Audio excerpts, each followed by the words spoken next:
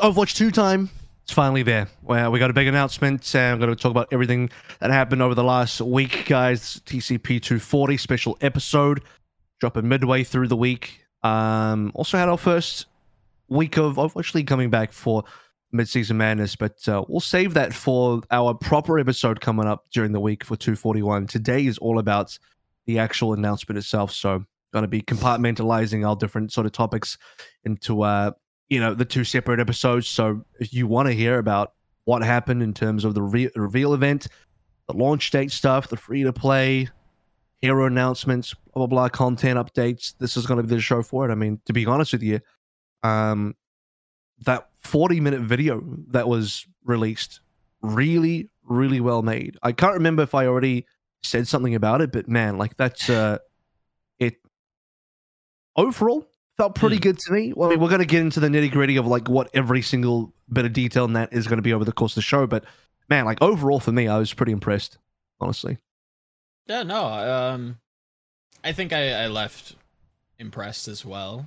I think the general feeling was that it was a sign of this was the shot in the arm that we've always been like, oh, like, don't worry, guys, like, it's coming, don't worry, we don't know when, we don't know where, but somehow it'll get delivered to us by hell or high water. And yeah, I think it was a nice wind in the sails for the Overwatch community. I think this has been needed for a long time, and yeah, I think we're going in the right direction finally. Yeah. There were some of the stuff. Okay, let me start this way. I think generally speaking, I agree. Like, we were on the right path. I do think in terms of like production quality and whatnot, dude, there was literally some parts of the video had hard distortion. Like in the middle of someone messaged me and went like, yo, they are literally in that recording eating chips. What the fuck is going on? Like, I don't think I noticed that. I can link you to the pick up on it. That's very funny though. I can link you to the timestamp later, but yeah, I think that's about as fair as I can remain. There's some subconscious stuff where I'm just going, okay, let's see. I'm very skeptical, but I think it's safe to be. I think it's perfectly fine to be after. Skeptical what? Like, you don't think it's good, or you don't think they'll be able to stick to what they said, or you're dragging the unfair commentary out of me, but it feels like I would have liked to see a single dynamic person on screen. What does that even mean? What does that mean? Someone that has any edge, or I don't feel like my 2x is not quick enough for my brain to remain engaged. Okay. All right. I feel like... I mean, I guess that's fair. You know, like, it's just like it's like I'm watching people communicate at 0.75 speed. Because your brain just... it's all that Rick and Morty you consumed. It's just yeah. You've been watching too much TikTok, and you like. I just like some people with tell me edge, everything in 7 seconds. I can't do it. Give me some spice. No. Give me some cadencing voices. Give me someone in charge under the age of 50. Give me someone with hair. Outside of Zoe, the rest of them are not like professional broadcast people that speak for a living.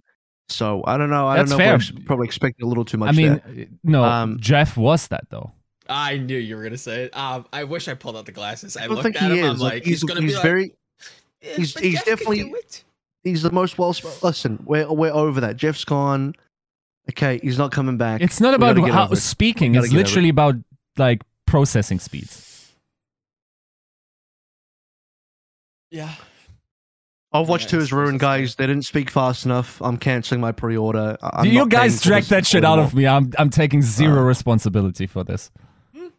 Okay. Is that the only unfair take? Do you have more unfair takes? Do we need to create a segment called Yeska's unfair take of the week? I mean, my problem is the darkness to Plat Chat's light. My problem is, like, if you're already like a comically small development team, at least everyone's chippy chips got to be working overtime for each individual. Wasn't convinced there.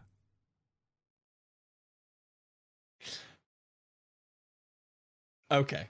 I mean, is there anything about the tangible information that was provided, regardless of the orator, that you... It's not about the oration. Okay, never mind. It's turning into a dumb takes discussion again. Let's move away from any like criticism of speech and pacing of speech. That's probably not what I want and watch that video for in terms of my desire. This is a 10-minute video overall about. That's my problem. What did you? Okay, sure.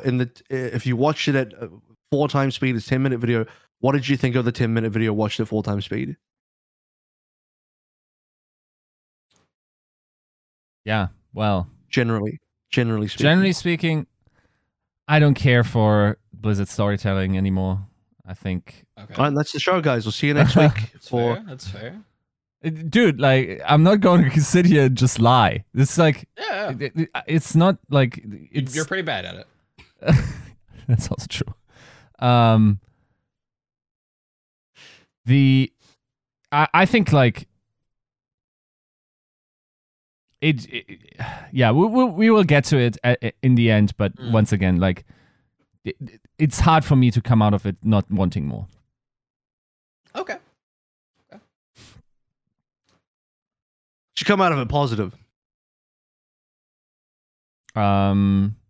Yes, but my expectations were also like unreasonably low.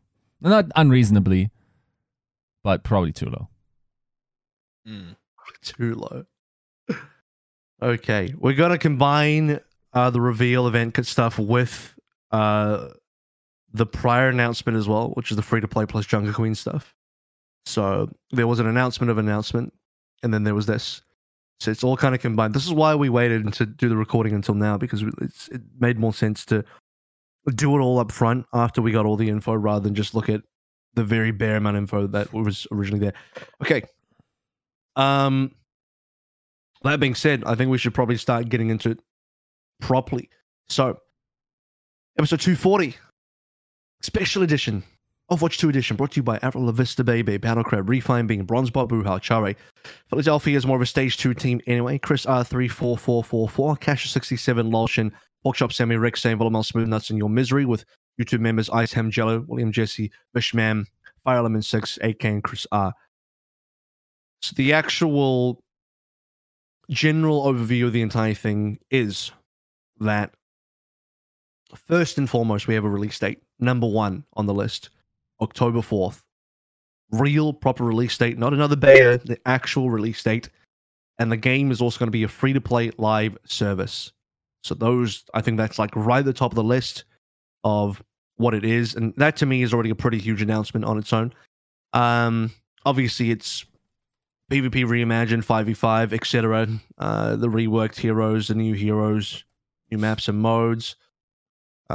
Second biggest thing I got out of this was a seasonal model that they had for this. So with a free-to-play announcement, they also have to kind of announce what is their financial model for the game, what is their business model. They're going to go with seasons, battle passes, store with new skins and all that kind of stuff.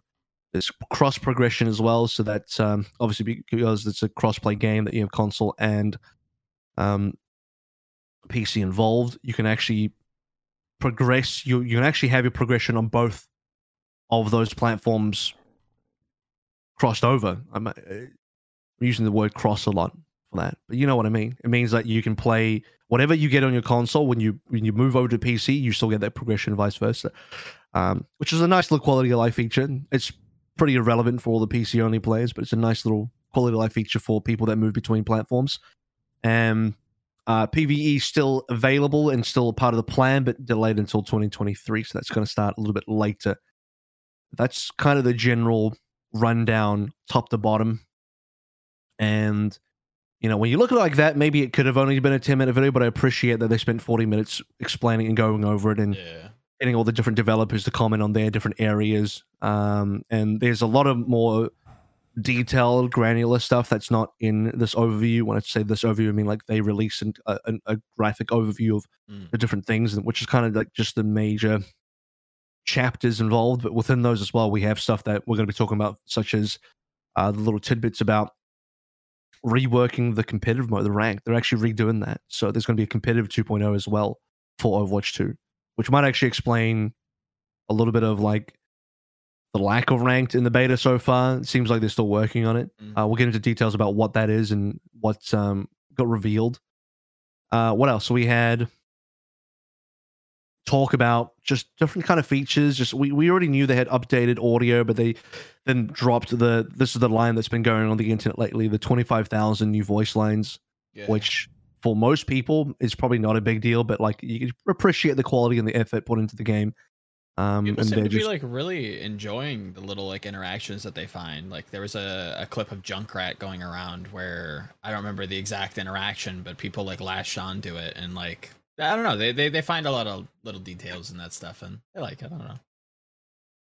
It's something for everyone, right? Because there's a decent number of people that you can tell because they were disappointed that PvE is not coming until 2023. That the main thing they want to do in this game is just interact with the lore. Yeah. So stuff like 25,000 new lines is that's not insignificant for those people. And trying to remember what other little bits and pieces. I mean, we're going to get into the mythic skin and all the different bits and pieces of the seasons itself and the concept of the seasons overall. Just trying to remember if there was any other small detail stuff in the middle there that was interesting. I think that's generally it, unless someone can remember something that I didn't. But you know, we'll go over first and foremost. Why don't we talk about business model?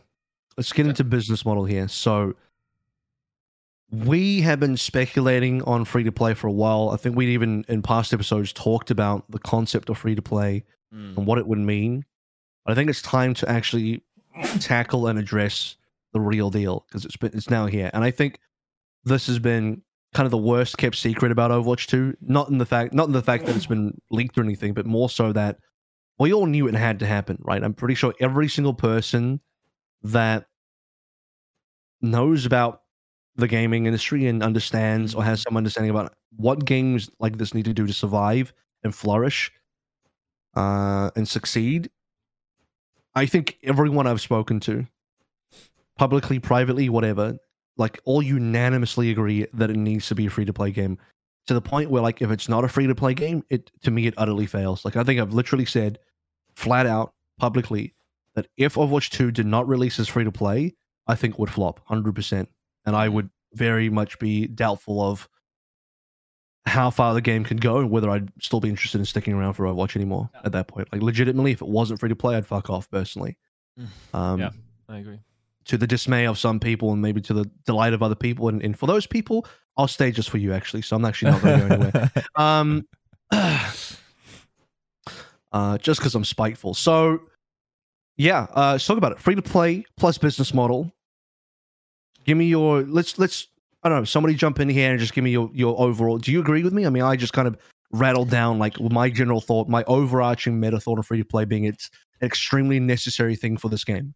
Yeah, I think it's the modern way to design a online multiplayer experience. I think it's difficult to try to sell people on, a pay to play, I suppose, business model these days. I think Overwatch was like one of the last ones that was like hanging on by like the tragically dramatic, fingertip on the ledge. Like, oh, is he gonna make it to the next episode? I don't know. And obviously, we know now that there's a battle pass and there's some very exciting rewards coming with those.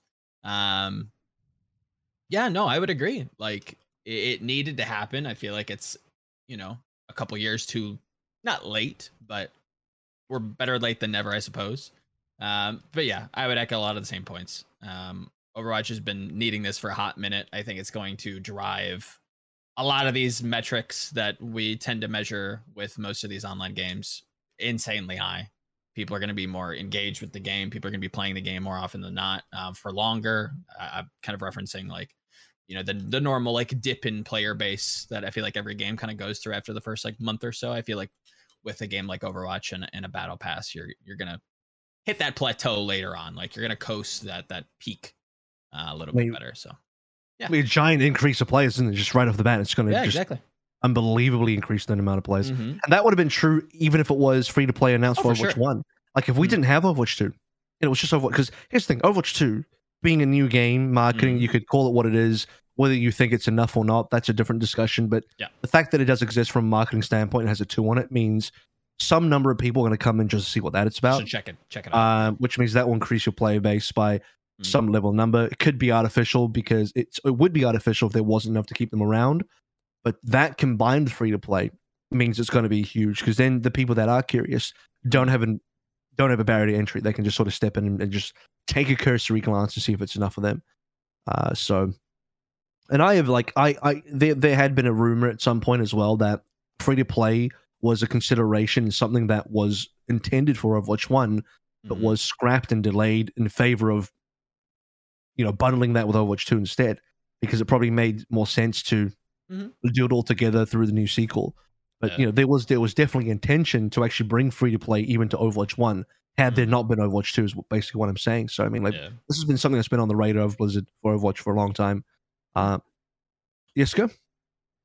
Yeah, I mean, it needed to happen. I think I always felt like, especially if the battle pass system and continued monetization was put in place, that's the hallmark of like good incentive structures for developers inside to be made, right? Like, if you still make generating money with continued development, then it's easier to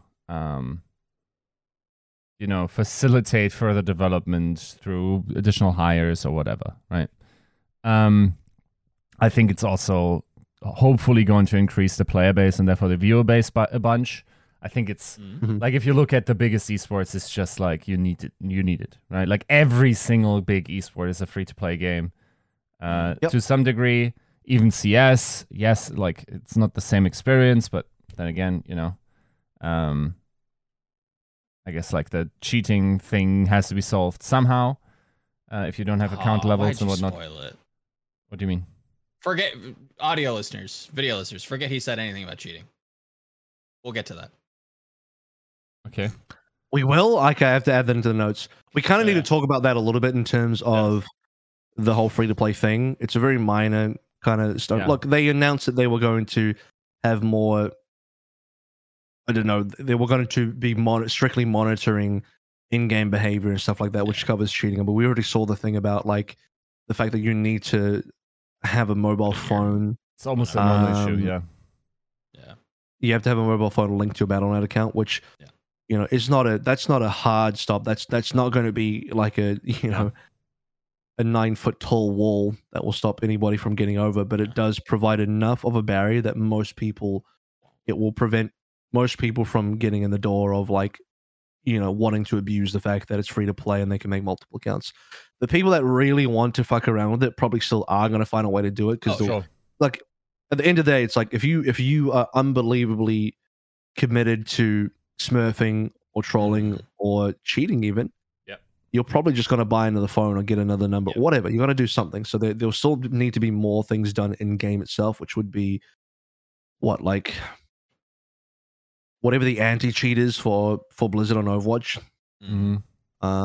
Which, in Valorant it's called Overwatch. In Overwatch it can just be called Overwatch 2. Overwatching Overwatch. That's going to need to be pretty powerful as well, because when you look at games like Valorant, this is actually something that CS kind of failed in, because VAC has been there forever, but VAC has also been pretty slow, and people have had criticisms of VAC sometimes in its accuracy as well. For sure. Whereas the anti-cheat system in Valorant, Overwatch is for Counter-Strike, Vanguard is for Valorant, because obviously Riot would never acknowledge Blizzard. But yeah, the one in I got it wrong. So the one in CS:GO is called Overwatch. Anyway, my point is, Vanguard is like kernel level. It's like Riot is so hardcore in their anti-cheat, they've taken it to a completely different level. And don't get me wrong, Vanguard is not infallible either. There's Riot wouldn't want you to know this, but there's definitely been cases where Vanguard has failed, For sure. and has produced incorrect results. Yes. That has happened. And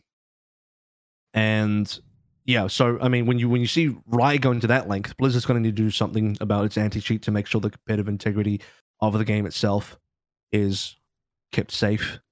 Because one of the valid criticisms that people have against free-to-play is that it does increase the amount of cheaters that you have in your game. I mean, we look at Warzone, that's something they have to deal with, right? So whatever it is they got to do about it, they got to do something about it. So they got some time to figure that out, but they need to figure out fast, because if it ends up being a problem that doesn't get solved within the first 2 to 3 months, people will get turned away from your game because they have too many negative experiences. So yeah, I feel like it's one of those not necessary evils, if that makes sense. Like you definitely want to open up the floodgates and allow anybody on the any given weekend to come and try your game. You want to remove that barrier to entry as much as you can. Yeah. But you also don't want to create a new one in its place of a rampant cheating population. So it's worth the flood as long as you're prepared for it, I suppose, right? Like you want the people in, you want to get everybody engaged, you want people to be able to come in and play the game. But there are some consequences, I think, like Avril said, that you can levy against free to play, but I think it's just said to a degree that it's just like, guys, there's enough free to play games out there.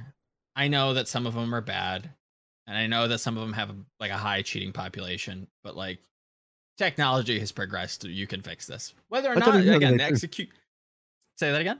I don't even know that they do have high cheating populations. Like, probably not. I think it's a little overblown for most of these games. Like, Warzone and Apex. The only game that I think recently has had an issue where there's been a lot of cheaters, or at least people claim that there are a lot of cheaters, is Warzone. Sure. I don't hear about that in any other game. Fortnite, Valorant.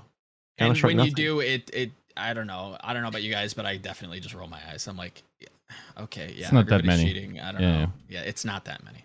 I think really it's also more common to encounter games with cheaters when you have like massive 100 player battlefields, right? Sure. Yeah. Well, how many players do you get in Warzone? You played all Warzone. What's the lobby size in Warzone? I think. So when you get to up to 150, your chance of seeing one cheater in there. And by the way, it's not even just seeing one cheater, but it's a high likelihood that one cheater succeeds because of the way the game is, right? Because it's a battle royale. You're going to find that one cheater in that final circle for sure. That makes it seem worse, because otherwise, when you're playing a 5v5 in Counter-Strike or Valorant, how often are you going to find a cheater in your game? And you're versus a game where there's 150 people in it at the same time. That's way different. So I think it's definitely for games like that's the battle royale problem. At least we don't have to deal with that. We're in a 5v5 game. We're not in a battle royale game. Here's the other thing about cheating as well, is that in Overwatch it can realistically only be put on one role. Like, you have to be DPS, because if you're aimbotting on a tank, that just does nothing. Like, what is that? That's a complete waste of time. So I mean, it's also specifically narrowed down to one role for us, which is slightly nicer. I think, and you've already had cheaters in Overwatch, but it seems like they've been dealt with, and it does cost them money. But I think the same kind of person, I don't know that free to play makes it more. It makes it more viable for cheaters because they don't have to pay money. But I think even if you threw down a box price, they cheat anyway. To me, if you're a cheater, it doesn't matter whether it's free to play or it's a box price copy. If you really want to cheat, nothing will stop you. You're just going to do it, right? That's if you're even going to go into a game like Valorant where it's got very stringent anti-cheat, and you're still going to do it. You don't give a fuck, right? So there's actually nothing you can do. So at the end of the day, complaining about cheaters, you're complaining about a very tiny subset of the population that no matter what the developer tries to do, the cheater will go in there and do it no matter what. They literally will do it no matter what. And the best you can do is catch them quickly and punish them. That's literally all you can do. So it is what it is.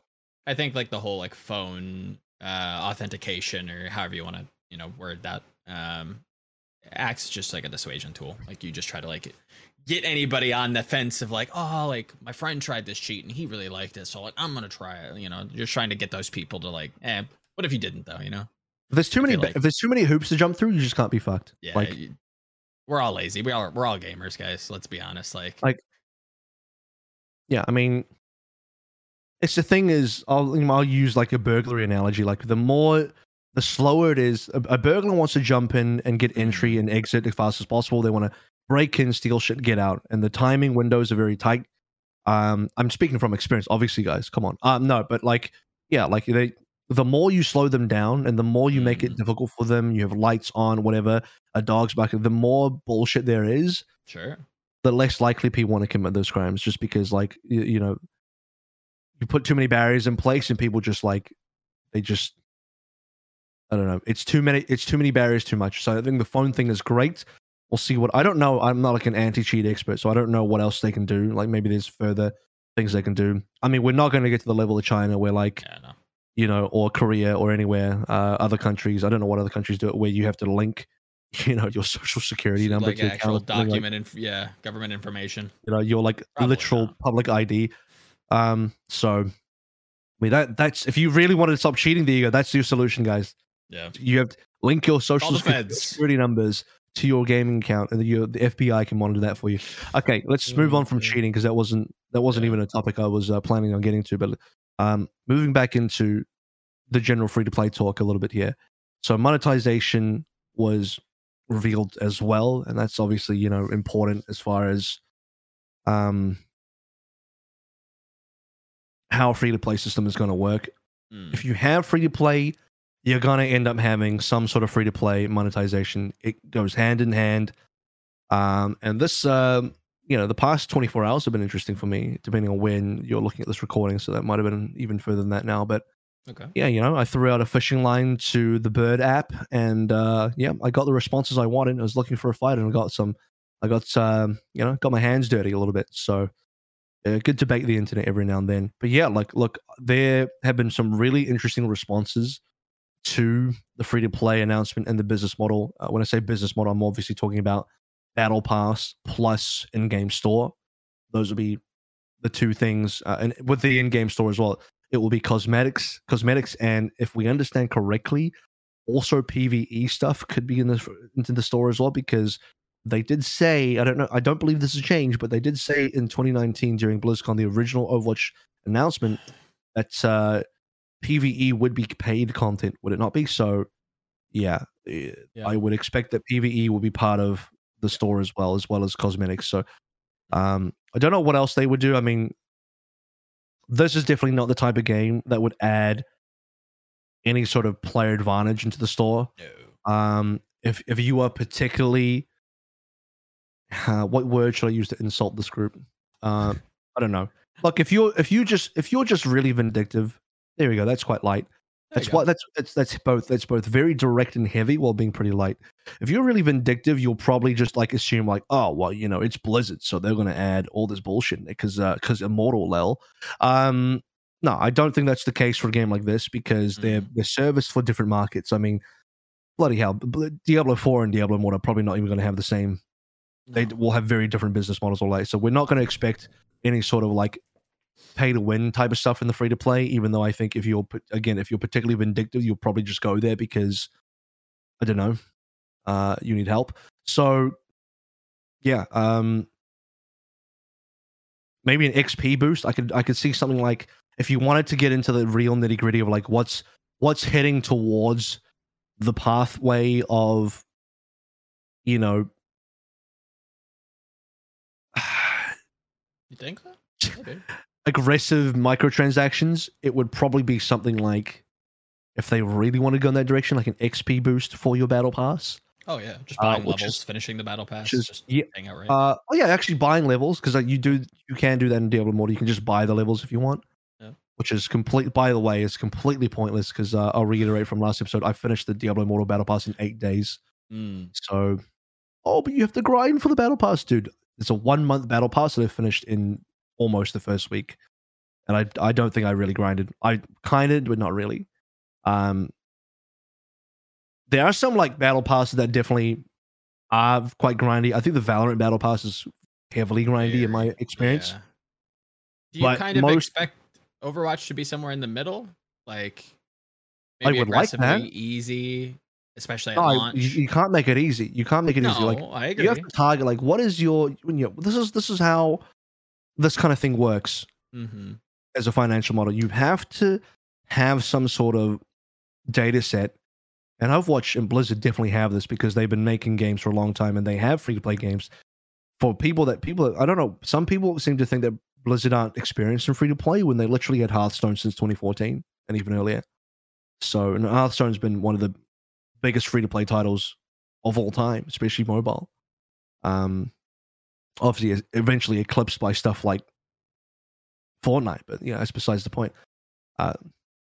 So, if you have data on how long people play for, how often they log in, you can very somewhat accurately get a general model of the player base that would suggest, okay, here's how long people would play for a month. Now, the battle pass is going to last 9 weeks, so you would probably look at it from a 9-week standpoint. So in 9 weeks, what's going to be like an acceptable amount of play time required to finish a battle pass? And then you'd probably make it slightly better than that, so that people can finish their battle pass by, let's say, week 7 out of 9 weeks, right? Something like that. Oh, So okay. that's be my guess, because that seems fair to me. That would seem like if you're an average player, an average player is you're only logging in. I don't know how long they're playing for. To be fair, Sure, they sure. know. They Play have with this like the information. Hearthstone example that you laid out. Like, let's say like the average player plays for about 7 to 9 weeks. So yeah, out of a 9-week length of a season, if they target more like if you're an average player, you can finish by week 7 or 8. That would be okay. And then for a hardcore player, you maybe finish it in week 3 or week 4.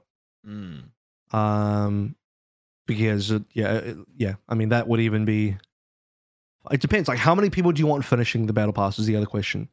Do you want it to be like quite exclusive? Like, do you want this mythic to be quite exclusive? Because we're assuming that the mythic is the end goal of the battle pass. It has to be, right? I would imagine so. I mean, Maybe. not to completely jump ahead, but like that feels like you look at a battle pass like Fortnite, you look at a battle pass like Valorant, like it's always like the chase mythic, the knife that's glowing and does some crazy shit. And now we have Cyber Demon Genji with customization and shit. Yeah. That's the saddest part, is the end of the Valorant battle pass isn't even a good reward. It's actually most pretty of the time shitty it's reward. not. Yeah, like I It's really don't not. care. Like, you can actually just buy like a better knife from the store. Like, it's actually, the Valorant battle pass is actually a joke. It's fucking long and the rewards are not even good. Anyway, back to this. I would say I'm 90% sure the mythic is the reward. I'm 90% sure. I would agree. I would Really? put a sizable amount of money. Yes. That Cyber Demon Genji, for as like crazy as that skin sounds, is going to be Yes, like the carrot on the stick. You have to have a pretty major carrot on the stick for people to get people to buy battle passes and want to play to complete their battle pass. You got to have a pretty damn good reward in there. Like, and that's a pretty damn good reward. When I look at Apex, if I'm gonna be real honest, guys, fuck it, I'll be honest. I think the entire battle pass has fucking shit rewards, but then you get to the end and the final skin is like, okay, that's pretty good. Okay. Legit. I don't think the quality of Apex skins is that high, except for like the end of battle pass, like boom, or like their expensive skins. Sure. But that's the whole point. You play the battle pass to get that. And yeah, I mean, I finished one Apex battle pass. This was when I was casting ALGS for ALGS in Apex South, and that month I finished an Apex battle pass just to get this one gun. And now I haven't played Apex for months, but hey, I got it. I got one battle pass like in reward in there. I'm pretty pleased about it. So is what it is. So how do we feel about? Yes, so did you want to weigh in on that discussion as well? Yeah, we kind of went all over the place a little bit, but I mean, I for one don't think the mythic skin will be part of the battle pass. I think that will be okay. I could even see how. I mean, maybe it unlocks through, like, maybe it's its own little progression system. Okay, I'm not mad at that. Wait, a separate progression? What do you mean? As in, like, you buy the skin and then maybe you have to fill up some. Either it's really cool, and depending on how you do in terms of like on fire meter, the different states materialize, or like they have something outside progression, like you get X kills with Genji, and then like you progressively upgrade the skins through achieving shit there. Okay. Can I It's put also forward a hybrid? yeah, model? it's also possible that you guys are right, and that the mythic skin actually already unlocks like at like a reasonable level in the battle pass, and then the further along you go, the more unlocks you have on that. You level it up. Yeah. That's the hybrid approach that I was going to come up with, so that you anybody can reasonably unlock the mythic.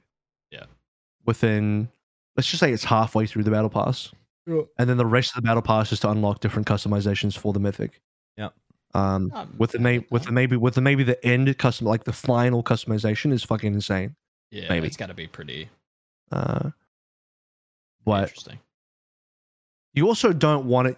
The thing about doing that way is the goal of the battle pass is to keep people engaged and coming back and working towards something and wanting to play the game. Yeah. It's part of the motivation for requeuing into a game over and over and over. Right. So if everyone just gets their mythic early, then I wouldn't be surprised if there's a decent, I don't know, drop off after that. Like if you watch player trends of like hours invested, when they get their mythic, you just see that just tailor off. Yeah. You like. That's why usually the end reward, the final reward, is the best one. And it could be like if you had 50 levels in your battle pass, 49 of them are average, and then number 50, boom, is really good. Yeah. So, but it would be cool if we had like a more consumer friendly battle pass. Even though I very publicly say fuck the consumers all the time because fuck them. But it would be nice because I am charitable as well. It'd be nice if there is a bit more of a charitable battle pass, and that the regular content in the battle pass is still pretty reasonable, and you're not just getting crap thrown in your face. Yeah. Where like everything is just fundamentally worse than what you would get in the actual paid store, which is Valorant to a fucking T. Every battle pass skin is not anywhere nearly as good as the skin that you would find in the store. Here's a Glock with a duck on it. It's like, bro, they're literally recolors. For people that are not aware, like the battle pass skins in Valorant are essentially equivalent to like the blue rarity of skins in Overwatch, where it's just a recolor. Yeah, it's like on that level. And if I was to be really charitable, I'd say maybe it's on the purple tier. Maybe purple. Like some of them could be purple. Some of them could be purple tier, but even the purple tier are just like slightly better reskins of the reskins. Yeah. You know what I'm saying? Like a little bit more interesting colors. They're more interesting reskins. Yeah. That's what that's like 49 out of 50 battle pass levels in Valorant is just reskins, and the 50th one even still is like it's a knife. Yeah. Which is like which don't get me wrong, people like knives in Valorant, but like they're not interesting. It's like that, or you pay $30 for a knife. I don't actually know how much it is anymore. It's not cheap though for a knife, and it's actually a way fucking better knife. True. Funny, but funny though, that game, knife doesn't even. No one even. Like you shouldn't care about the knife because its gameplay implication is zero. At least in Counter-Strike, when you kill somebody with a knife, it's like really celebrated because you get a lot of money. And in Valorant, it's actually detrimental to put out your knife because it gives you nothing. And if you pull out your knife and you fuck it up, you might even lose a round for your team. Like it's really bad. Do you not get extra money for killing with knife? Oh wow! I'm 90% sure you don't know. I'm 100% you don't because I fucking cast the game. Not recently, but I do. Generally speaking. So yeah, there's like, whenever you see a person, whenever you see a person pull out a knife, especially in a competitive game, you're just like, what is this person doing? Just fucking shoot them. Like this is so pointless. It's usually a BM thing. If you're trying to BM somebody, you pull out the knife. Whereas in Counter-Strike, you actually get something for a knife kill. Anyway, it's not a Valorant discussion. But comparing the different battle pass and business models, I think it's pretty interesting though. There had been some online discussion about people.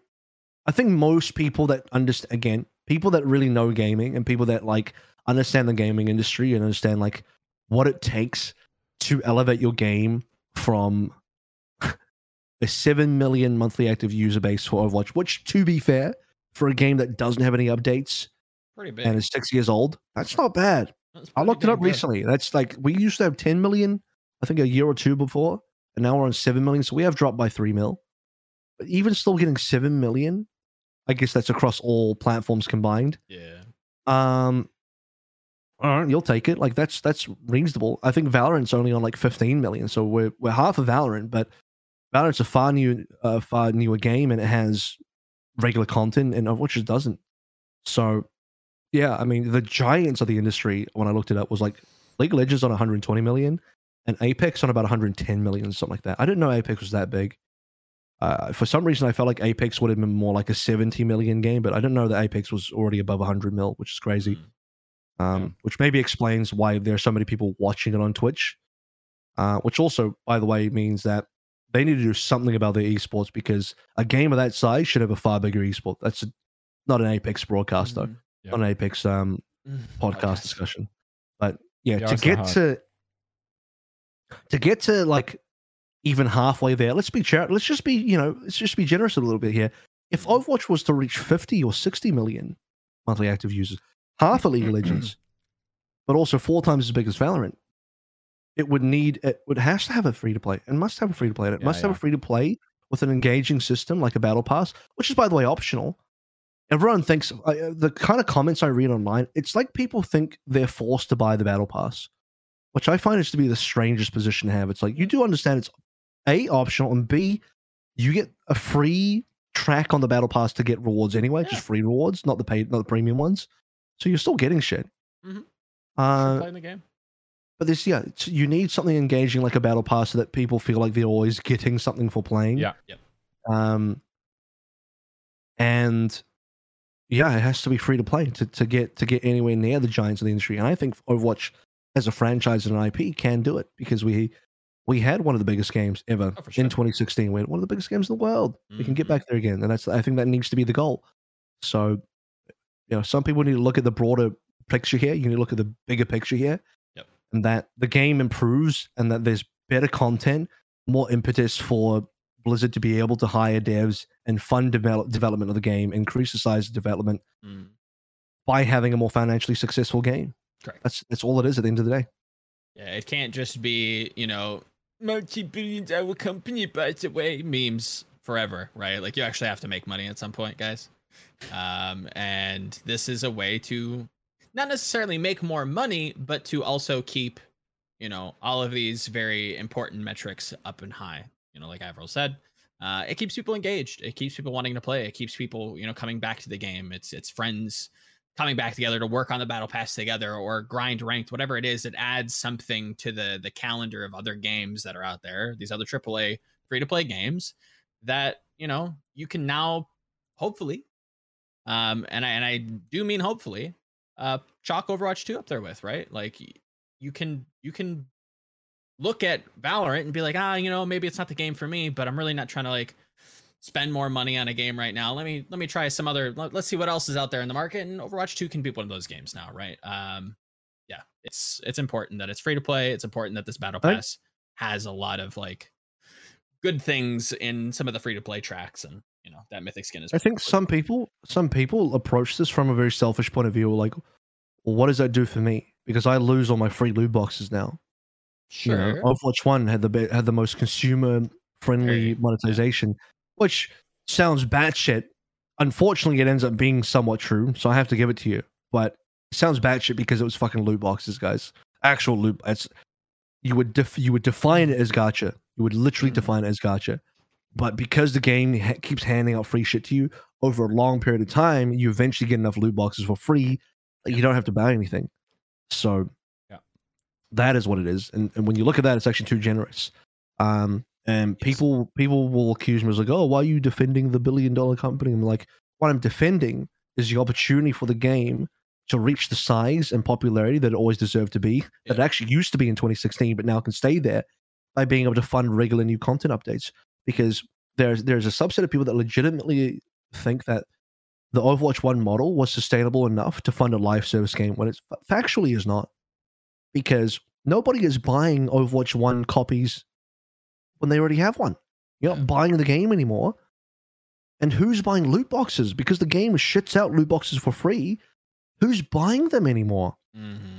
So no one. And somebody linked me the articles like, yeah, but they made $1 billion. Yeah, in 2017. Read the article. It says May 2017 they made $1 billion on loot boxes. What's the number now, guys? What is the number now? Show me. I bet you it's not even half that. Way fucking, maybe you'd be lucky if it was a quarter of that, a tenth of that. People aren't fucking buying anymore because the player base has dropped way heavily since then. Sure. And the people that have stuck around are veterans of the game who have everything they want. So who the fuck is buying loot boxes? Nobody. Yeah. So Or you cannot tell me that it was sustainable. It is not. No. And if the game isn't making money, Blizzard are not going to be able to fund content and develop content for the game because the game is not self-sufficient. So they required a redo on the monetization. This is a requirement. This is not wasn't this. People look at Blizzard just want to be greedy. It's like, so the alternative would be Overwatch 1 just dies in, I guess. Is that what you want? Cool. Blizzard don't get to be quote unquote greedy now, but now you don't have a game. Like, I think people legitimately expect the devs to just make shit for free forever. Like, I paid $40 in 2016 and now I should have everything for free until the end of time. Like, what? Yeah. I'm sorry. If you're the person that wants to call the developers greedy, then I'm going to call you entitled. That's the exchange we're going to make here. Yeah. I think 90% of those people that are like, my greedy devs are going to buy the battle pass. You know, it's going to tap into their addict brain and they're going to enjoy it. And if not, then not. Then yeah, sure.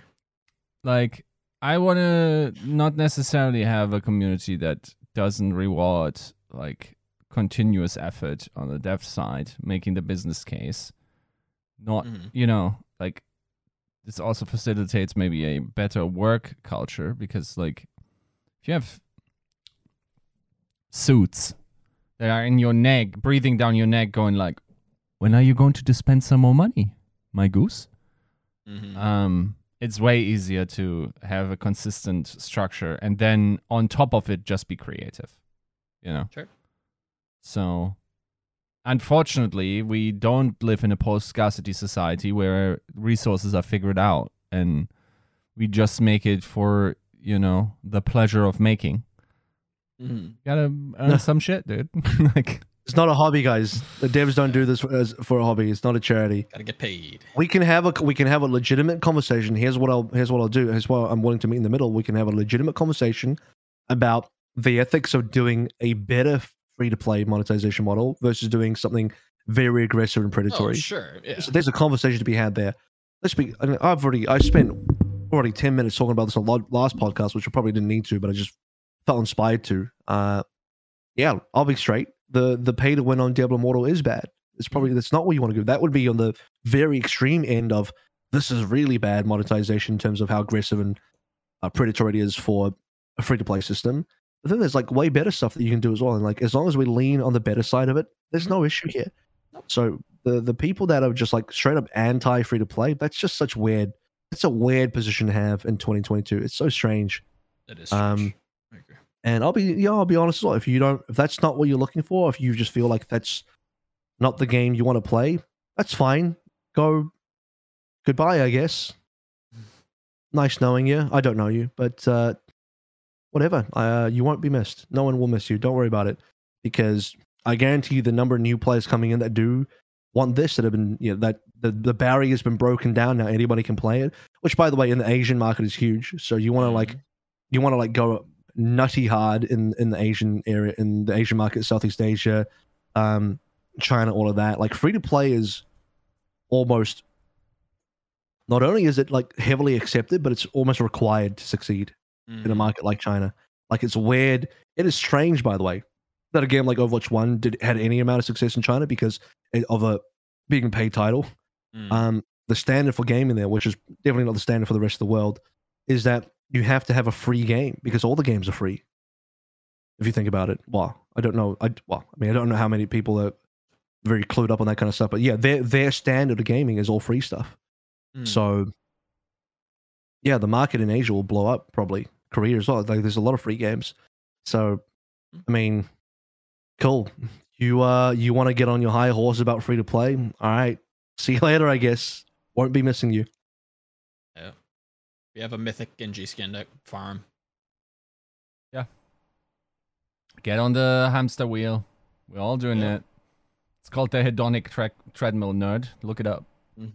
It's on a treadmill. You also just don't have to be part of it. Like there will be plenty of stuff. When I play free to play games, Yeah. I never really buy into too many things. I bought one Valorant Battle Pass, realized it wasn't for me, and Yeah. never bought another one. Yeah. To date, I've bought maybe one gun skin in Valorant total. Mm-hmm. I've spent no money in Apex. And depending on how the Overwatch 2 stuff looks like, I'll probably only buy the Battle Pass and not spend money elsewhere. Or if I feel like spending money elsewhere, I might do that. But like, I'm a responsible enough spender that this is not a problem for me. Yeah. Like, I'm not. I don't know who. When people like, oh man, free to play so predatory. I'm like, who are they talking about? It's not talking about me. I've never been. I'm personally responsible enough that I don't just like, holy shit, buy everything. Like that's just never been me. I feel like that can't be the average person, because if it was, everybody in the entire world would be wearing Balenciaga because no one can fucking control themselves, right? But clearly they don't. Luxury brands are still luxury because very few people have them. If people were there, if the general population was really that bad about their money, everyone would be fucking rocking Louis Vuitton and Gucci unnecessarily. But they don't. True. So who the fuck is so incapable in controlling their financial situation that they just like, I'm gonna get preyed upon? Like who is that? I don't know who that is. Is there, I think one of the big topics, or not one of the big topics, but one of the words that I keep getting hung up on is predatory. Is there a discussion for like price point for the battle pass for you guys? Like, is there like an ideal number that you feel like it should be? As in price, or yeah, price point yeah, for the price. battle pass. Like, what would you be willing to spend on a battle Complicated pass? question. Sure, of course. Because you have to tackle 2 points. One is, what is the price point to value that you're getting in terms of like how high quality is a battle pass in terms of all the rewards in it? That could change the price, but I think the higher priority is more like an entry level. Like, what is a general bar of entry in terms of a barrier to get people in, and then you actually work backwards from that price, and you build out your battle pass and its rewards based on that. So to me, it'd be probably about 15 US. That's what I would guess. Yeah, I would say 13 euros is right around like 12.99 is I think what most sell here. I will say it also depends, because for instance the Warzone Battle Pass, if you play through it, it gives you enough currency for the next Battle Pass to buy that. Okay. So you theoretically, if you'd always finish your Battle Pass, you never have to buy the next Battle Pass. Right. That's kind of an interesting. I didn't know that about Warzone, and I don't think Fortnite or Apex does that. Apex does that as well. Okay. That's interesting. I'm not mad at that. You want to know one battle pass that doesn't do that? Valorant. Yep. That's the only other game I was like, who has a battle pass these days? Yeah, it's, I don't know. I feel like that's like a good way to incentivize people, knowing that like I can just keep my content grind forever. I only have to spend it once if I just keep working at it, right? Like, I think that's interesting.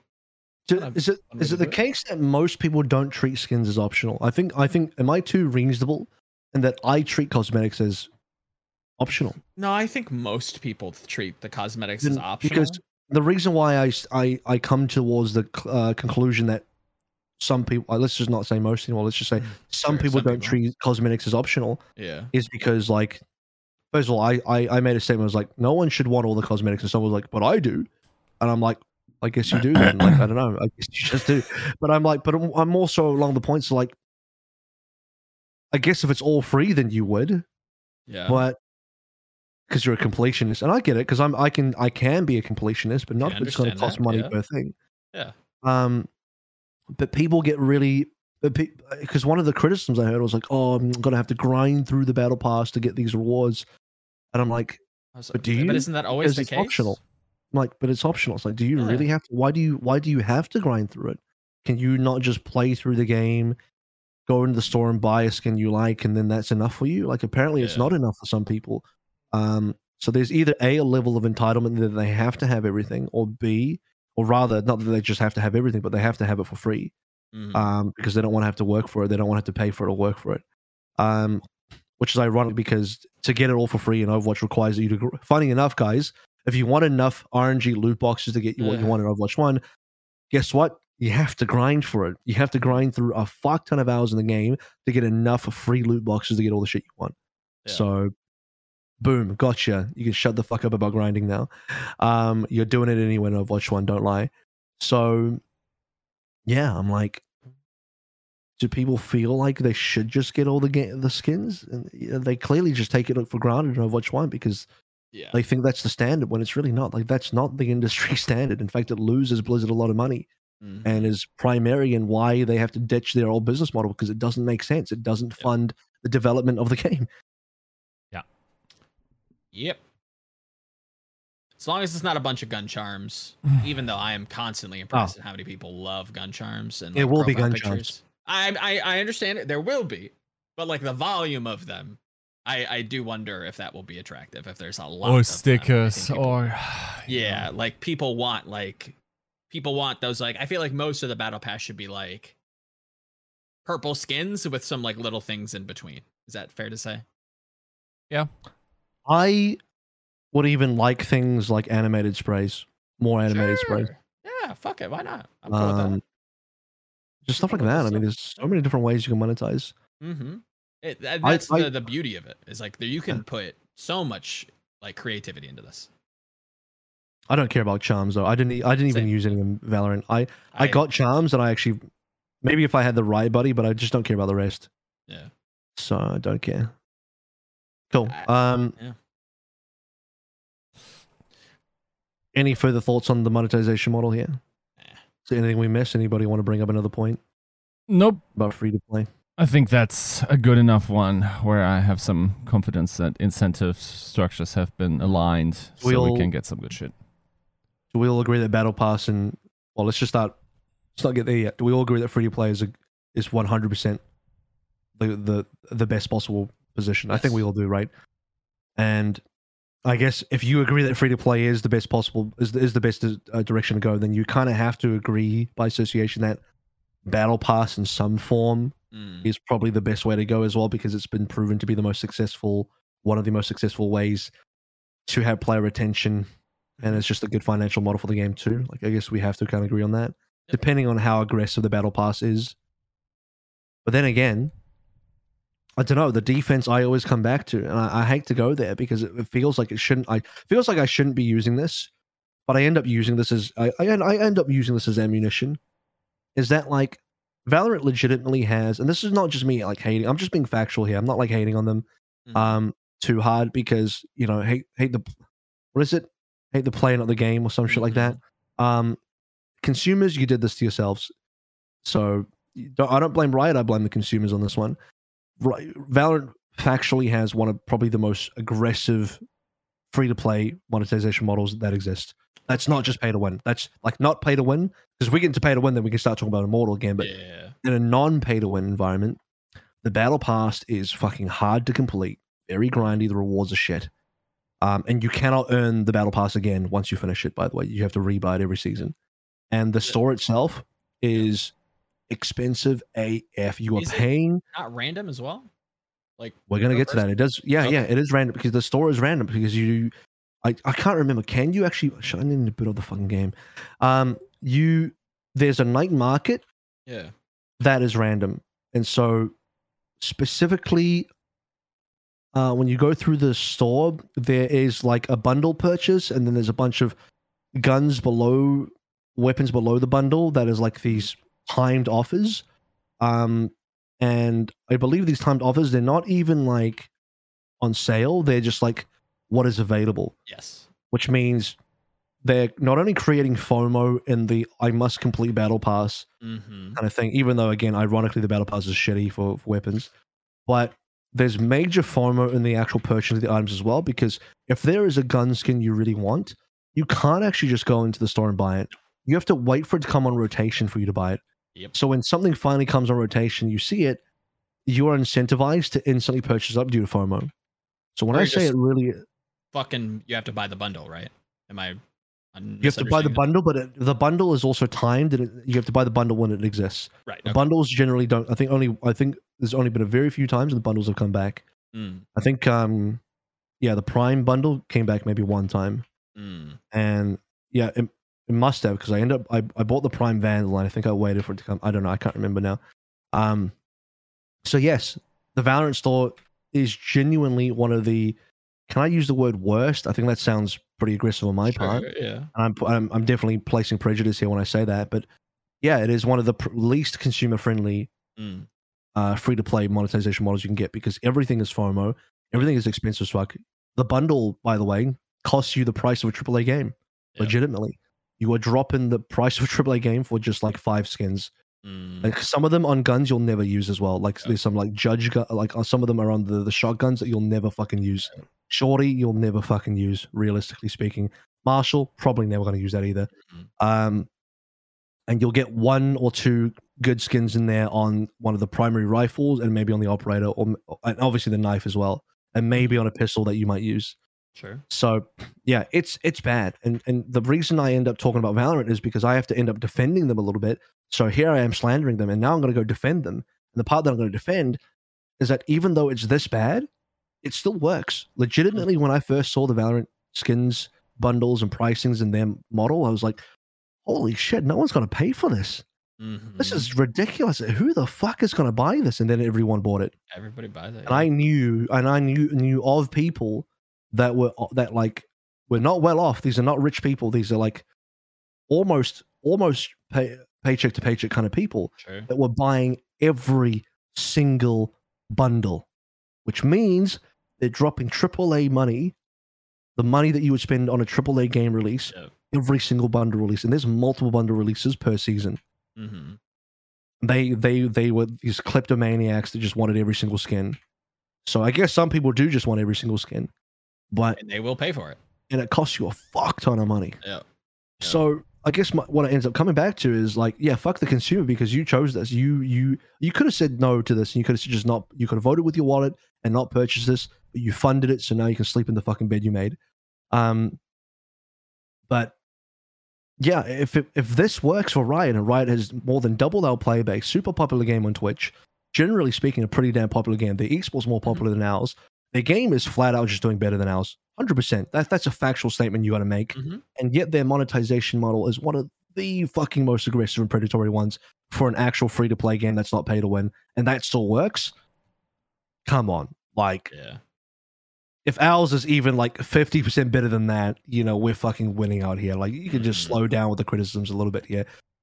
You might think like, oh, it's predatory. Bro, it works. I care what you say. It works. It fucking works. And if you want it to stop working, stop fucking paying for it. And if you want this development team to grow at any reasonable rate, and you want content to come out a little bit faster, that money has to come from somewhere. And obviously it's not, you know, A to B, you know, you buy Battle Pass, we hire devs.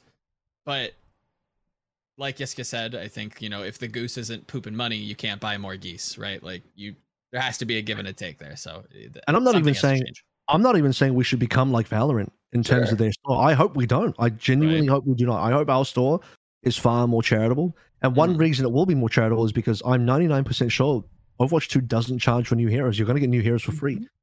Guess what? Valorant does. So does Apex. They charge for new characters. They charge for the new heroes. League of Legends, they charge. Sure, League of Legends. Okay, all these games, you can buy them with your own in-game currency.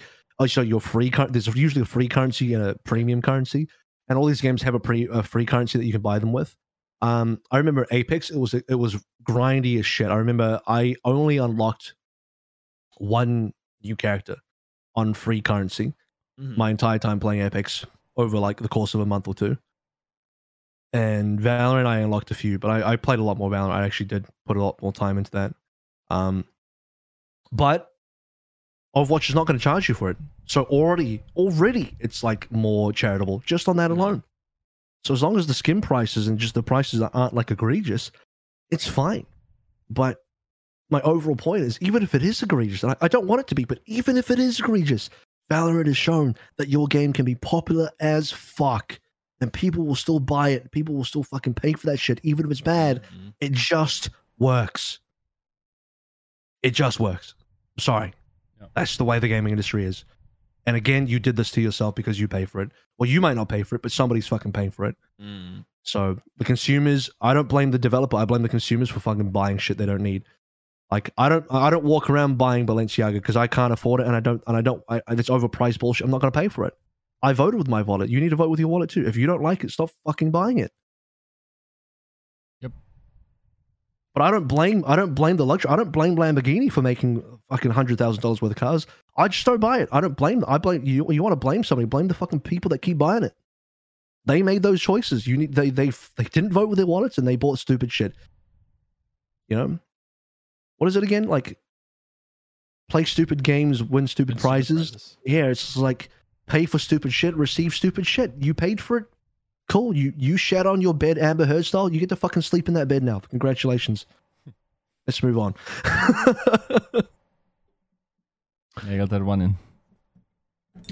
I did have to. I felt like it was a reasonable reference. It was like, it looked good on Discord. I'm going to do it again. I'll get my mileage off that one. Before the whole, what is it? The court battle gets unpopular. It's already trending down. So you got to get in quick. Yes, you got to get in quick for the kids before it Sure. leaves. Yep. Roadmap. Let's take a look at the. We'll take a look at the graphic again. So there's going to be 9-week seasons. I'll just run it through and then we'll get some thoughts on it. 9-week seasons.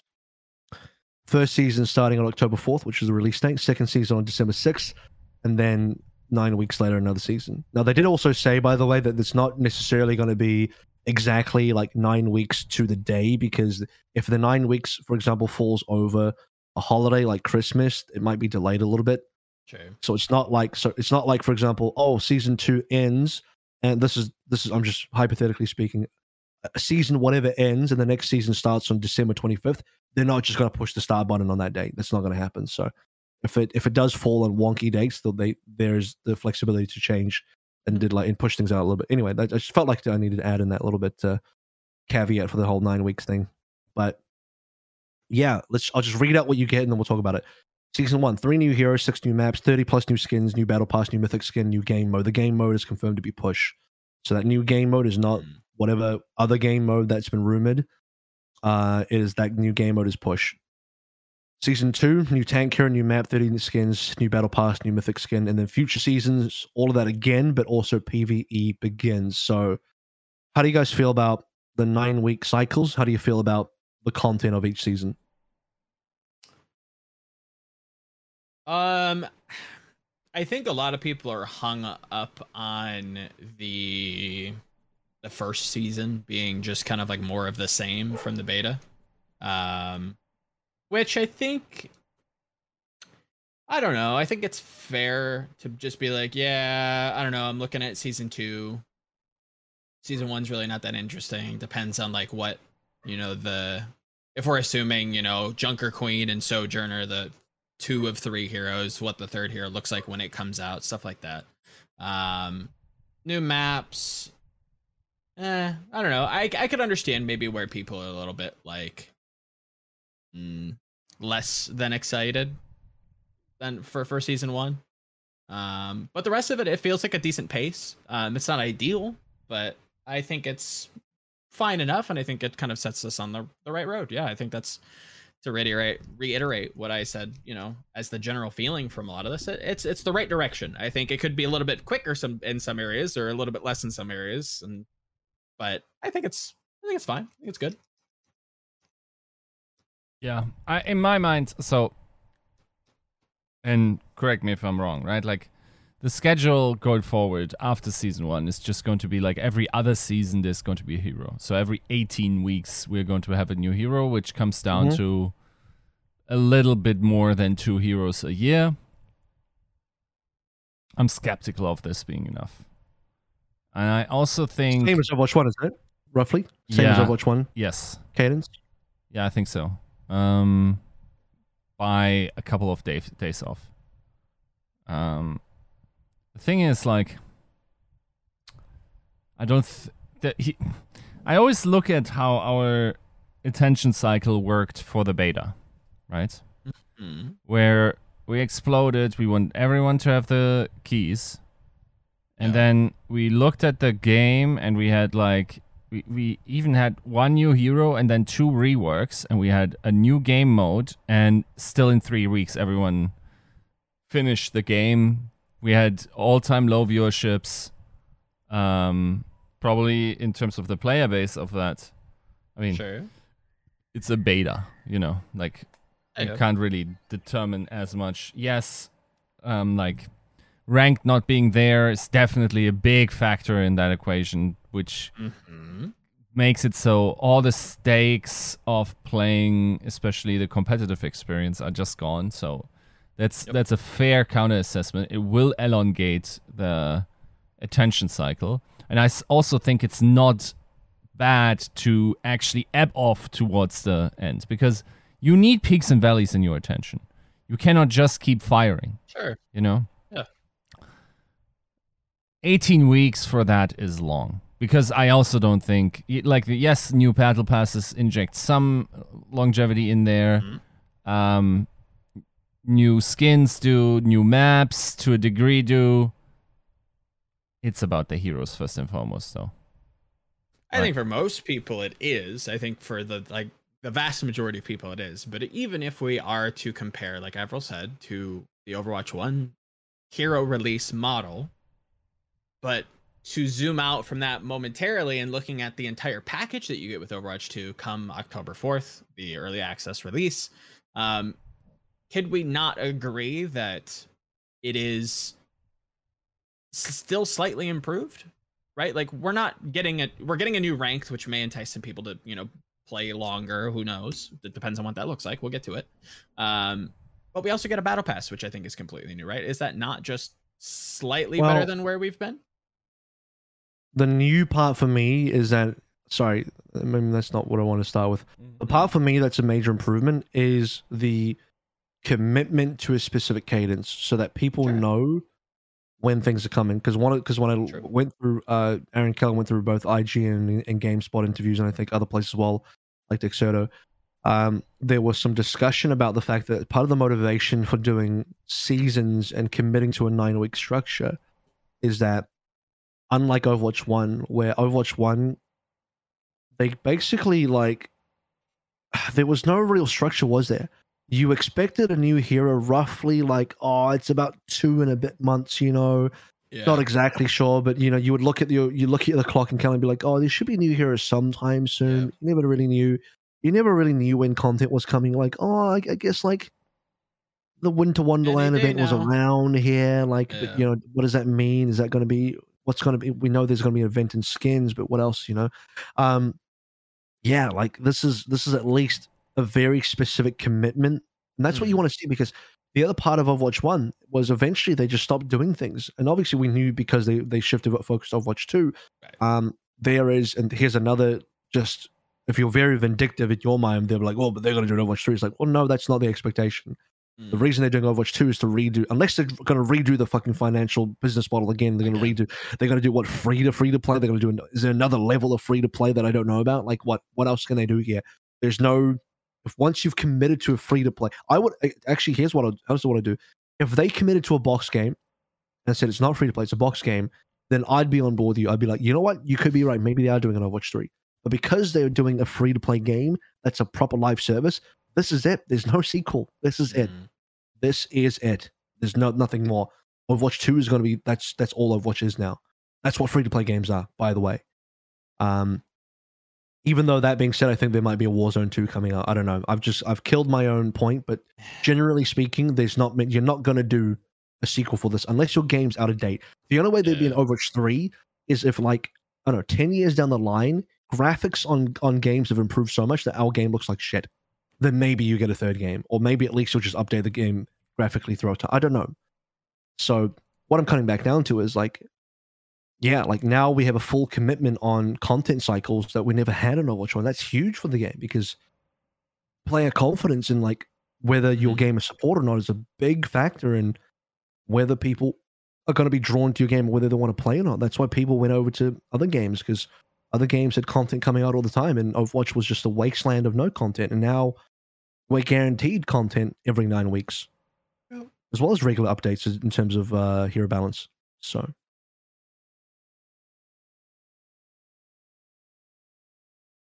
yeah.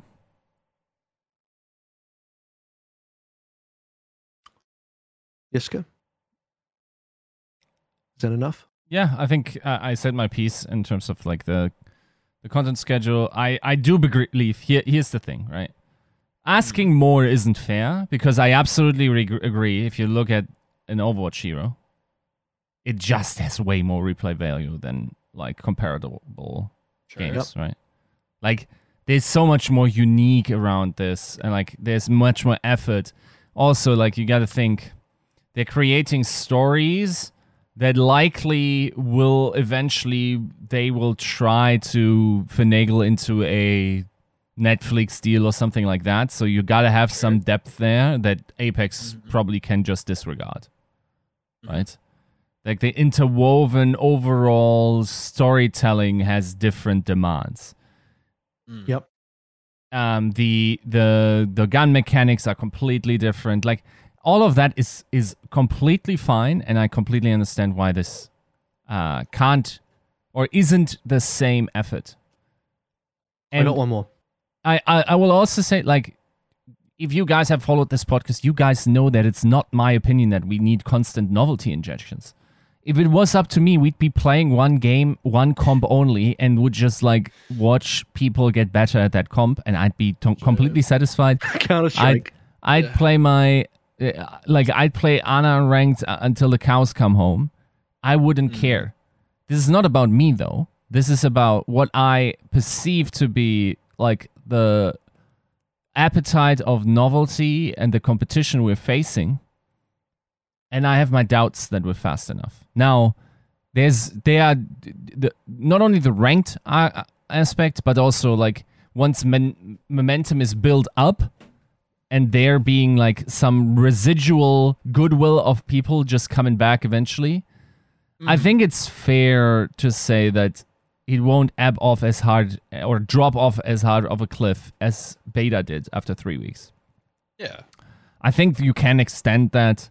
I just worry. I don't see it becoming, like, based on the content that we have pre-PvE, I don't see it becoming a regular staple on Twitch after, let's say, the first 3 or 4 weeks. Yeah, I was going to say the novelty is definitely going to be there. And then you have another new hero in Season 2 straight away to tide you over for 2023 when PvE starts. Yeah. So that to me is plenty of novelty to get you over to 2023. We'll see. Here's one thing that we didn't talk about yet is how is PvE release cadence factored into this? True. Because would it change your mind if I said that the seasons where you don't get a new hero, you got new PvE content? Would that do enough? Because that's a serious consideration you have to put into place. Because they did also say that PvE experiences will be updated through the different seasons as well. So my initial thought, if I was to be extremely strategic, and I'm on the marketing or commercial team, I work for John Spector now, I am John Spector, what is a good solution to balancing out the seasons in terms of content? Or if you're going to commit to a new hero every other season, then in between I'm doing a fucking PvE drop, aren't I? 18 weeks, new PvE drop. That makes sense to me. Yeah. That would actually, and to me, that would mean that every season has something significant, personally, because I do care about it. Some people don't. I do care about it. I will be playing the PvE, and I do enjoy that kind of stuff. So how does that change the landscape once PvE is factored into the seasons? I think it definitely increases it, right? I think it has to. I think I'd be lying if I said that I didn't believe that the PvE experiences won't give you skins or gun charms or sprays that people are going to be chasing after, right? I think people are interested to get into and that, again, the rewards are for the people, I think, that aren't necessarily interested in the lore, the story of things. But we've talked about this ad nauseum when it comes to like the other half of this Overwatch community that is like frothing at the mouth to get their hands, their grubby little paws on what this game says more about, if that makes sense. Like the story of the game, the lore, they want to get into the nitty gritties of these characters and their backstories. Like it is so you can't talk about Overwatch and not bring up the stories and the lore and all this stuff. Like people really, really want it. So it's I think it kind of has to. Here's what Like, it has to here's something. increase. I'm gonna make a fucking pred here. I'm gonna make a really big boy prediction here. February 7th, which is slated to be the date of season 3, Mhm. aligns perfectly with how they wanted. They say PVE begins season 2023. Now, if they do not drop PVE on that date, they're gonna have to be dropping it 9 weeks after February, which to me wouldn't be acceptable. At that point, you're talking like what, April, even leaning into May for season 4. It's too far away. Mm. If you're saying it's going to be 2023, my expectation is first quarter, and the timing perfectly lines up that you get one new hero in season 2. Season 3 will skip a hero. Season 4 will get a hero. So what are you getting in season 3 on February the 7th? PVE content. Your first taste, yeah. Yep. Could be. That's my big boy prediction that you're going to see PVE on February the 7th. Yeah, not impossible. Certainly not I'm impossible. mad at that. Even though I think it will be later, but now that they sort of said that they are Really? also How much later? Yeah, what the fuck? You're already 2 months into the next year. How much later are we talking? Like, they talked about how they now will be splitting it up. Like you're not getting all the campaigns or fat volume. So yeah, an earlier release is possible. But yeah, doesn't that just add to my point? Doesn't that just build on my point further that Yes, you're going to I get agree. every other week, every other season? Yeah, I agree. I'm not sure what the volume will eventually look like. Because like from my intuitions on the things I've heard, if they had dropped all of it, as in like a full game worth of PvE content that's worth like $40 or whatever, it's more end of 2023. Now that we have compartmentalized more, or like broken it down more, and we're probably like, I think there's going to be a healthier chunk of content ready. I'm not sure if you're getting like as much replay value out of that initially as most people would expect. Will heavily depend on what it is. If it is just like, a Storm Rising kind of thing, you just get one, you just get Retribution, No, then it's not way really more. enough. Yeah, it's way more. So here's the thing: is because there's 2 things that they had announced for PV. It was the campaign missions, and then it was the replayable hero missions. Yeah. Where you just go to random maps like Ilios and even Paris and shit, and you just played missions, right? What do those missions look like? Defend the territory and pick up the MacGuffin and drop it off at the location. Level up your character. My expectation for the first PvE drop will be the hero mode with the first campaign or first 2 campaign missions even. Now, I think it would be a heavy financial mistake or just a heavy strategic mistake to drop all the PvE in one go. Oh yeah. I have to lean on the side of the company here, and I have to put on my suit and be a company man.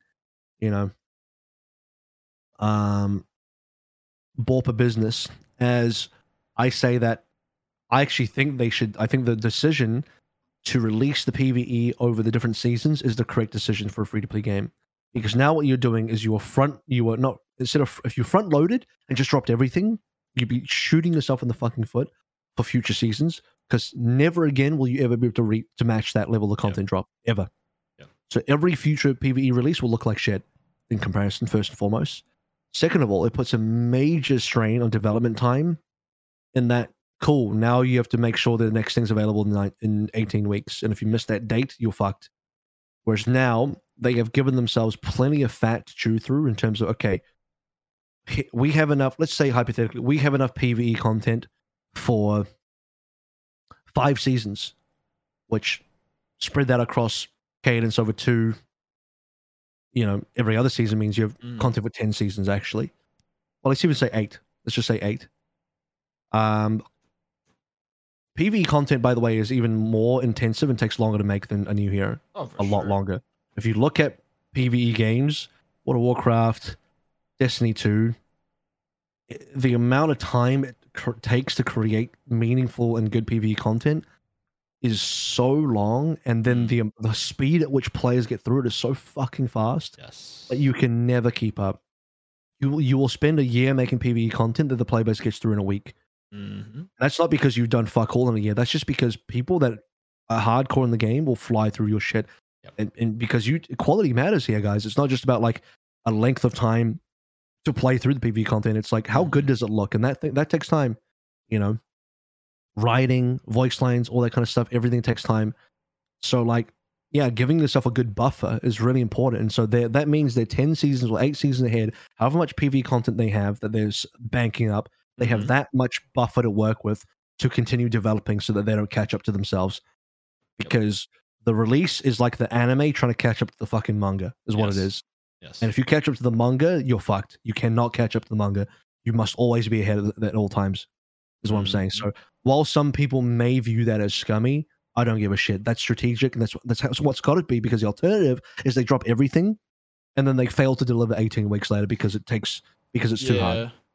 That's the alternative. People say, and this is like a common occurrence in other games as well, like literally verbatim conversations, arguments that I've had with, you know, normie friends of mine regarding content drops like this, where it's like, if you're given everything all at once, you chew it up and you spit it out and you ask for more. But if you're given like a steady drip feed of like interesting novelty here and there, you know, hero, and then like a PvE chapter, and then maybe not even a chapter. When I say chapter, I mean like multiple different kinds of missions and additions to the talent trees, whatever, like anything you can think about PvE, imagine it, but just in a smaller bite-sized scale.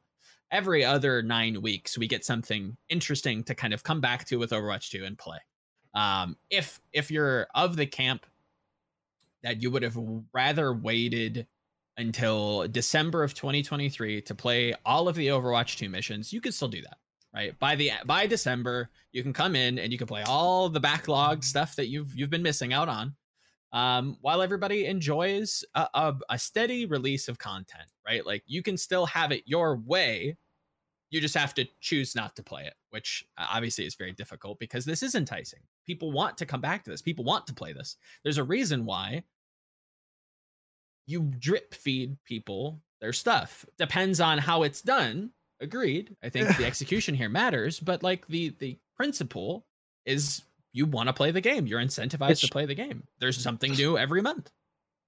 Logistics. That's the word I'll use. It's just logistics. People will, for some reason, again, if you're very vindictive, your mind will go towards, well, what is the worst possible interpretation? And that would be greed. Oh, Blizzard are holding it back because they're greedy. That's the interpretation that a vindictive person will go towards. When the truth is, the Harlan's razor of this is, it's just logistics. What I mean by that is basically what I already said, but to expand on it further, it means that, like, they're not trying to be greedy by staggering it out. They just don't want to be because this shit takes time. They don't want to be overwhelmed. This shit takes time. Making good PvE content takes a lot of fucking time. That's why when I heard they're doing PvE, I'm like, bro, that's a lot of work. Yeah. Because I played PvE games. I know how long, I know how much work goes into PvE. It is a battle to try and get PvE content out, especially when people consume it so fast. So it's like, yeah, like you cannot drop everything at once. Now, if it was a box copy, here's the thing. If we were playing not a free to play, and this is where, like, I'll meet you halfway, I'll concede. Had we had a box copy of Overwatch 2, you probably would get all the PvE content in one go. You kind of have to. You're paying for. And then you would get like a quote unquote sequel. The other problem is now the really vindictive people coming like, oh, it's not a sequel because your PvE is not even coming all at once anymore. It's like true, but at the same time, it's like, this is the only sustainable way to do it. I care about sustainability. At the end of the day, I care about sustainability. And sustainability looks like giving yourself enough leeway, enough room to freely make content and spend quality time on that, while understanding you have enough of a safety net and fat in the middle to play with, so that you're dropping things every 18 weeks for PvE, while, you know, knowing that you're not being rushed. Because if you dropped everything, you had nothing left to bank. Now it's like you have to make it within 18 weeks or you're fucked. And that's a restriction that would be extremely damaging. So don't assume greed, because it's not. It's just logistics, because it takes a long ass time to make good PvE content. And if you're a responsible developer, you are not putting the kind of pressure on your team to deliver every 18 weeks. You're working on it on whatever pace makes sense. And by the way, your delivery schedule is also based on your ability to make things at whatever speed. And if you want to see faster development, Blizzard need to increase their Overwatch team size, which they only can do and justify if the game is making money in the first place as well. So. Yep, all you weebs out there, just get ready. You know, we're gonna have, you know, Attack on Titan Sundays just with Overwatch, and it's gonna be a little bit longer, right? We all come together. We all come together on the big release days when the movies come out, when the anime gets released. It's drip fed to you episodes. You know, those studios are holding on to multiple seasons, working on the third season while they're dripping you the first season. It works. The biggest, media machines in the world do this.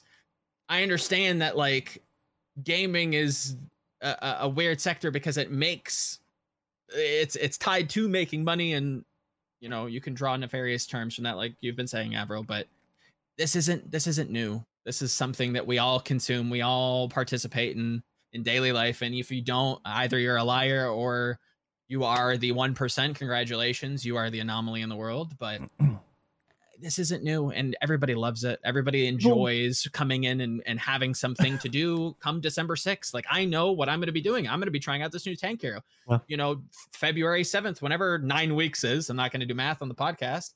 I'm going to have something else to do, right? Like, I can set those dates. It's streamlined for me. And if there's something else that catches my attention in the meantime, fine. But I know that I can come back to Overwatch too. I just think it's a little dishonest to always assume evil intent. Like, that's just a weird position to have. Like, if you're always assuming evil intent, like what are you doing in life? Like, what is your? I'm sorry, I feel bad for you because you're terminally upset. Yeah. What's your outlook on life if you're always assuming evil intent at all times? It's like, that's rough, dude. You gotta look after yourself, please. Be nice to people.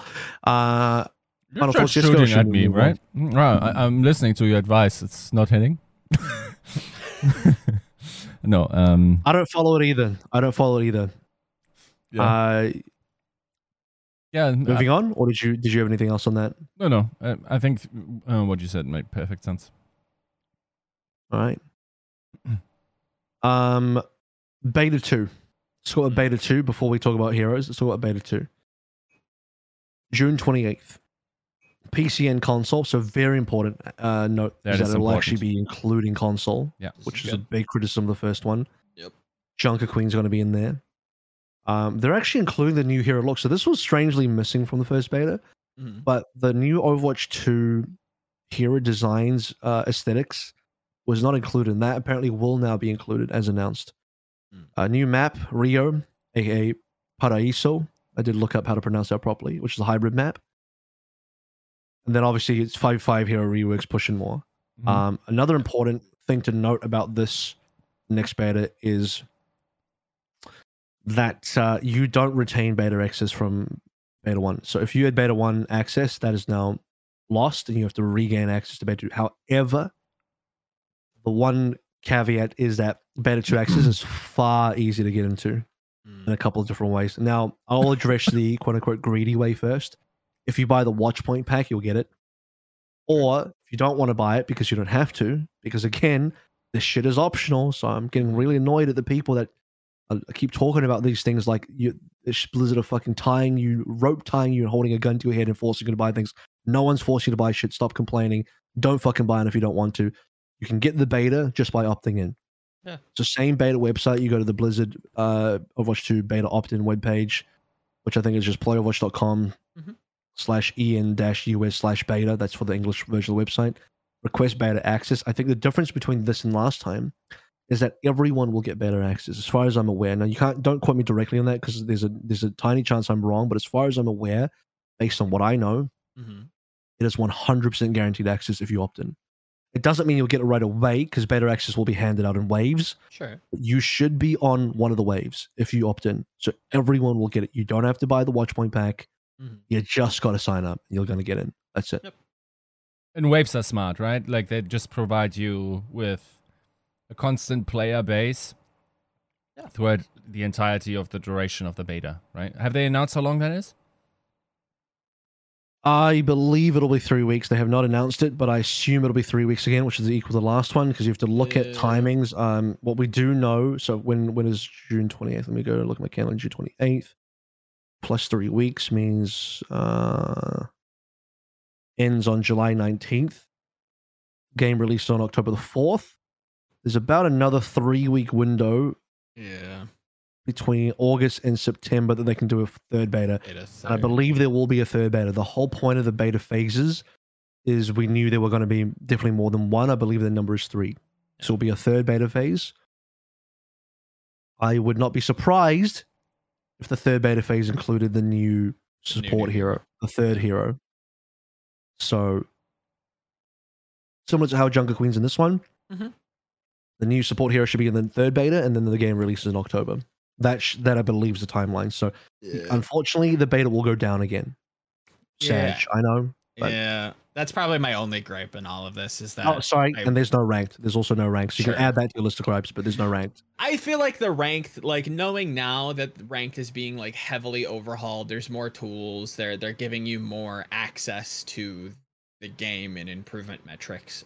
I'm more charitable to. I'm like, okay, fine. Like I get it. Like pros are like, I don't want to play quick play. I get it, 100%. Like we do need it.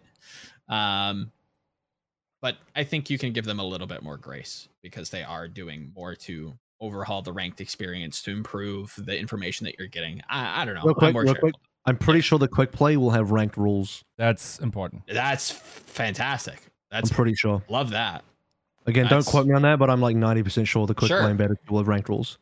I hope that's the case. I really, really do. Because there's nothing worse than just like queuing in with your friends and just being like, oh boy, howdy, that was a great Dorado attack. I sure hope to. What are we gonna do on def? Oh, and then we lost. Right? Like it's just like, oh shit. Like it's just one side. Like it's just not Overwatch. I don't know. Yeah. It's such a weird. It's such a divorced experience in quick play that it almost turns me off. But I know that I'm not that audience. However, I think that's my big thing with the betas is like I wish we had something consistent to play because I'm not, and I feel like I speak for most people. I'm not really all that interested in playing Overwatch 1 anymore. Like I wish I just had like an older client. One quick thing before Yiska jumps in, I'll get you to come in next, Yiska. Yeah. I believe Beta 3 will have another new map because if I'm reading the trends correctly, we're getting a new map for Beta 2 and a new hero. I heavily suspect. There's not insider info. I legitimately have not been told this, but I'm just using my brain power here. I heavily suspect that Beta 3 will have a new map and a new hero. The new hero being the third support hero that they said is existing, but no details are announced. But we do know if you watch the reveal, the 40-minute reveal thing, the video, there was a Portugal map in there. True. Yeah, I saw that, right? Portugal map in there. Mm-hmm. Yeah. Which I believe, based on the very limited amount of screenshots and tiny video footage, looks to me like a push map. Not only that, but it makes the most sense to be push map because we've only got fucking 2 of them. We only have 2. Yeah. We only have fucking 2 push maps. So I believe it will be a Portuguese push map in the Beta 3 with a new hero. Probably. Okay, now is it going to be in Beta 3 or Beta 2? Beta 3. Okay. What do you mean? We're coming into Beta 2. I've already told you all the info about Beta 2. No. I meant the new map. As in, like, because it feels weird that we're, like, getting in, anything else in the next beta phase that isn't a push map when you clearly need a new push map, We have Paraíso in this one, which is a hybrid, and then it should be Portugal map in number 3, which is a push. Okay. Yeah, that makes with sense. the support heroes. Yeah, that makes sense. So how do you feel about... So now you come in now. How do you feel about Beta 2? And you can even comment on speculative Beta 3 if you want as well.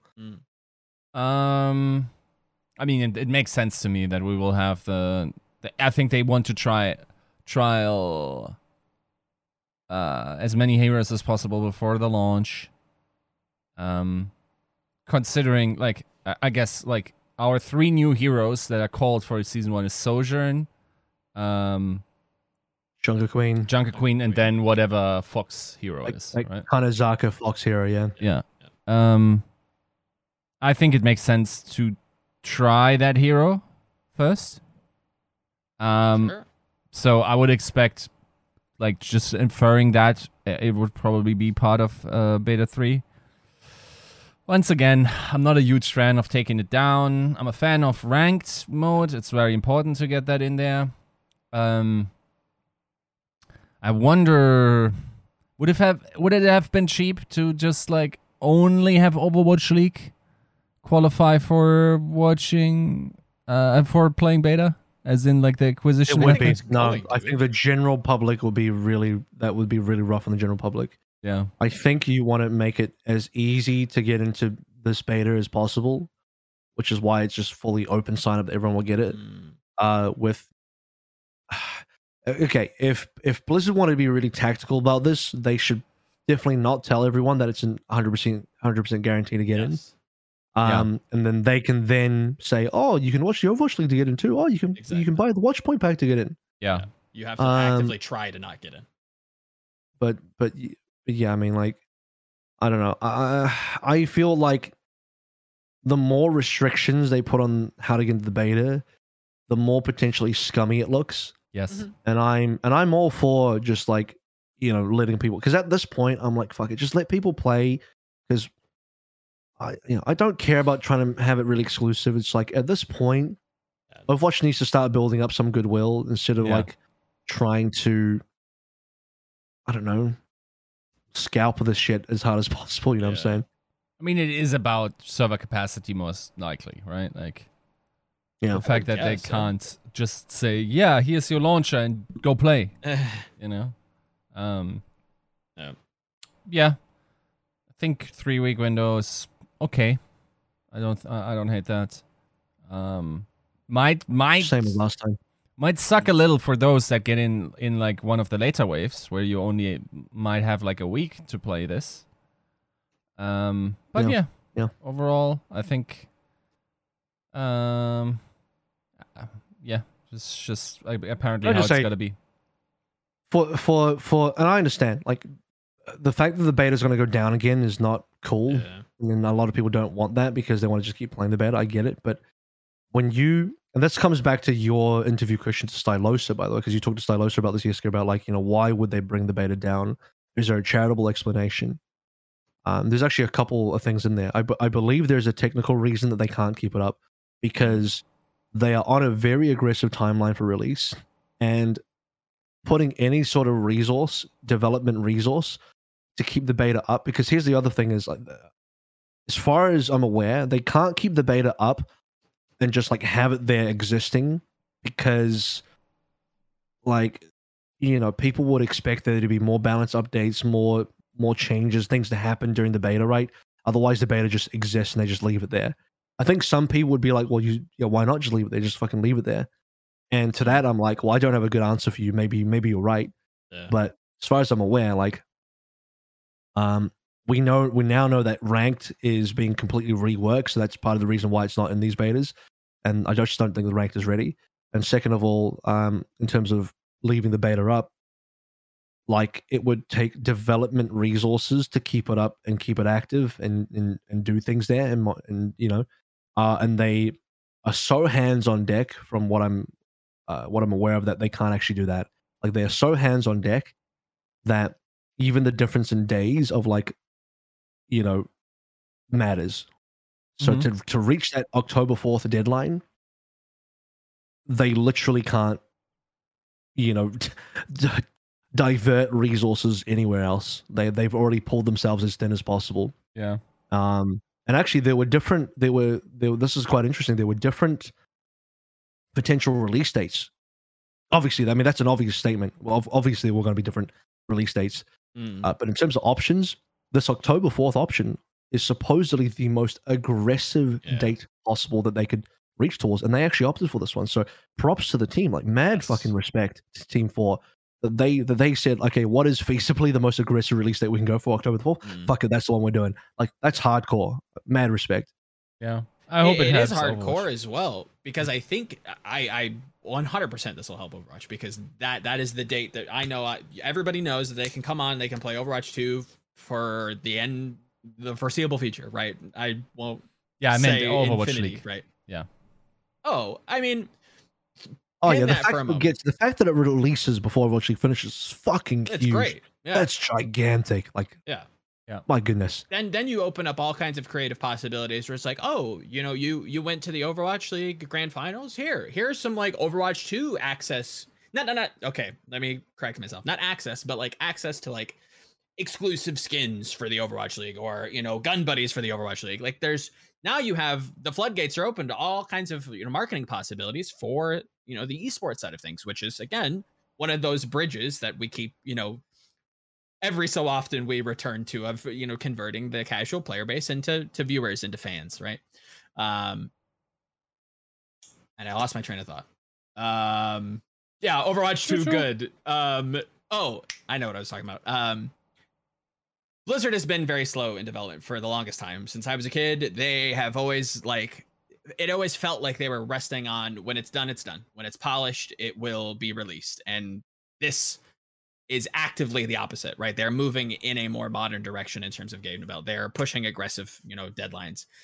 It may be difficult to get up to steam with modern game design in terms of like the volume, maybe initially, but I think this is a good message for the future in terms of like a meta discussion that like at least Overwatch, in terms of Activision Blizzard, is understanding that the community does want more aggressive deadlines. They have to get these games out a little bit quicker than they used to, and October 4th, everything that Avril's been saying feels like an adoption of that ideology, right? Aggressive. We have to get it quick out. We can fix it later. It doesn't have to be insanely polished.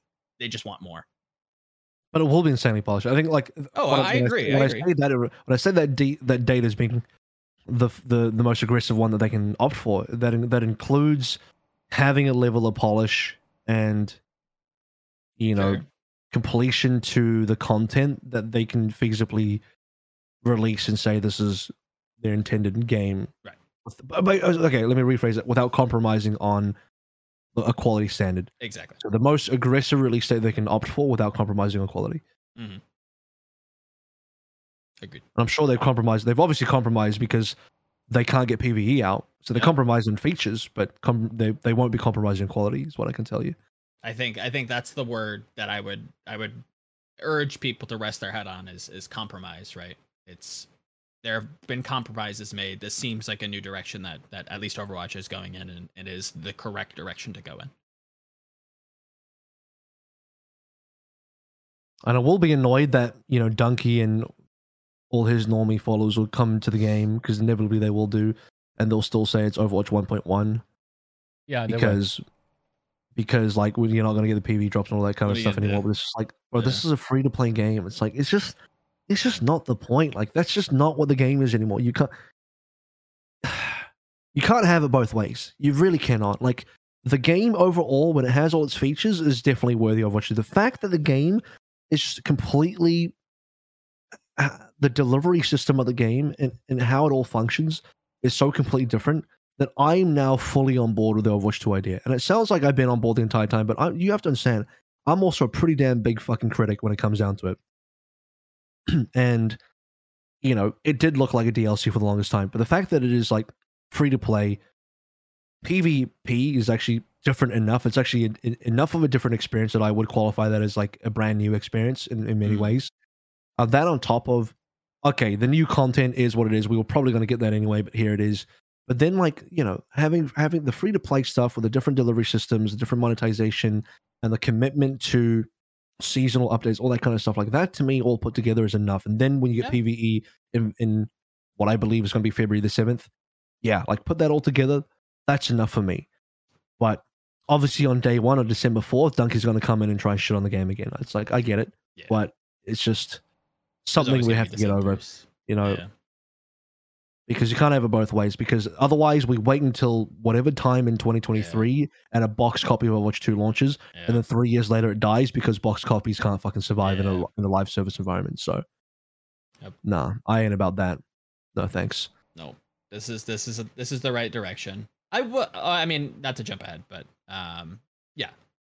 beta wise, it's a bullet we're gonna have to bite. Logistically, it sounds like there's not a good way to keep it up. Excited to try Junker Queen. I don't know if maybe that's where we're headed next, but it is. Or rather, they could keep the beta up indefinitely, but that would impact Sure. the release Which release is- window, yeah, the launch it's window. probably It not would worth impact it, the though. launch window, and I think I'd rather have the Yeah. launch window intact. Agreed. So anyway, let's talk about the new hero. Let's talk about what that's all about. Junker Queen. What have we seen so far? By the way, we've seen the cinematic. We've seen some of her abilities in action. I believe all of them. I think they've talked about all of them. I don't know that we Let's have talk about this. details. Let's talk about this. Okay. There was a leak from Feifei, and Feifei leaked it from somebody else. Sure.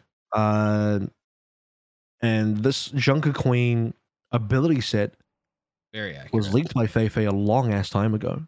Multiple months ago. 2 months? 3 So months? I'm actually going to bring that up.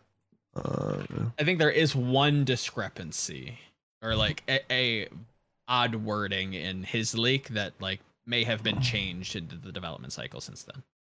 But everything else pretty much is like spot on. Because it's like, yeah, I mean, like when you look at what that leak was, Yeah. and its abilities outlined, and then you look at the gameplay footage, the limited gameplay footage that we have, it's like, holy shit, kind of fucking accurate. I'd say So, thoughts on Junker Queen so far? Her design, she's a tank, an aggressive tank, no shields, she runs in and fights Yeah. people. I think people are gonna have a lot of fun with her. Obviously, a lot of our fans, more competitively minded. On the competitive side, or maybe even on the pro scale, I think it's gonna come down to the numbers. She feels like another hero that's gonna be a little bit difficult to get right. But I'm kind of here for, I've hemmed and hawed in the past on like, oh, should we push development in terms of like card game push, like where you develop something that's a little bit more aggressive to get people to play it and get people excited. So should Junker Queen be pushed? Yeah, I'm kind of here for it. It seems like, it feels like 5v5 is very dictated by what the tanks do, how they play, their kind of style of play, and Junker Queen is fun. I think for the casual audience, that's fun to see. It's the new hero, and it should develop into a pretty interesting meta game. So I'm kind of here for a Junker Queen meta come summer showdown, I guess, for the Overwatch League. Looks fun, has some pretty hype moments. You can like pull people in. The ult seems like a pretty big one to heal yourself and do a lot of damage, and it does like anti-healing and stuff. Like, yeah, I'm kind of here for it. It's pretty cool. Yeah, I think generally speaking, we've been on a good trajectory of really fun heroes for a hot minute, right? You can't say like the last boring hero, if I'm not mistaken, was Orisa. Yeah, like OG Orisa, probably. Yeah. Sigma was hype. People loved Sigma.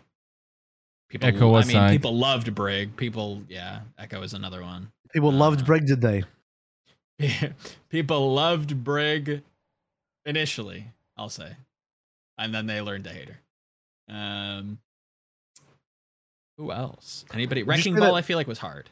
Would you say that Ashe is maybe a little bit boring just because she's just a kind of Rudy Tooty McShooty kind of character? Yeah, maybe Moira. I think Moira conceptually is good, but now like the revisionist in me would say she was bad, but I think on release she seemed interesting. Right. Yeah. So yeah, but I will say like every new hero that's been released has been pretty well designed. Like it's just super. Like from Sigma onwards, the hero designs have been fucking incredible. Is Sojourn, Tooty McScooty, Shooty, whatever you say, the character? No. Sojourn's way more dynamic than Ashe. Yeah, good word. Dynamic. You think so? Sliding around. Yeah, 100%. I think people really okay. like the I feel like skill ceiling, the mobility. I feel like she is more dynamic. I definitely agree with that. I don't think she's necessarily more compelling in terms of. You don't think so? I think the moment-to-moment gameplay is just that much better in terms of feel. Yeah. Ashe feels like a turret to play. You sit there as a turret. You're like a fast-firing Widowmaker turret. Yeah. Sojourn, you're moving around, taking high ground. The railgun mechanic, as much as I think it's overpowered and does too much damage, and I don't like one-shots, I think it's a cool fucking ability, and the railgun is, one of the last Quake Mhm. type, archetype guns that we didn't have yet. So I'm glad it's finally in the game. Okay. So for those reasons, I think Sojourn's way more well designed. Let me actually. I think you're right. I think the one thing that I will say is, to me, Sojourn's ult is very boring. Sure, I think that's a fair criticism. It's Right. just more of a good thing, right? And- Is that like Soldier then? I mean, Soldier's Yeah. more of a good thing. yeah, that's a boring ult as well. You could though. argue May is more of a good thing. yeah, could and argue that's that. like a very Mm. impactful ult. I guess my question to You you just, is you like, just fucking freeze more. do you need a good ult? Do you need like a To be fun fun? ult if your Yeah. kit like gives it to you? It is Yeah. a good ult. I think it's I a great ult. I think it's a good ult. It just gives you more of the same, right? Like Avril's saying, like it's, No, but it's like it's one of the most mechanically difficult ults to Sure. do. It's not like a fucking Dragon Strike. You just shoot it and fucking say Yeah. wave it goodbye. You actually have to. The railgun has been a point of contention because Mhm. it's been nerfed and now buffed, and we're trying to find the right place for it. And it's super rewarding, but so hard to use as well. And basically, the ultimate just allows you to use the strongest part of her kit repeatedly for a set period of time.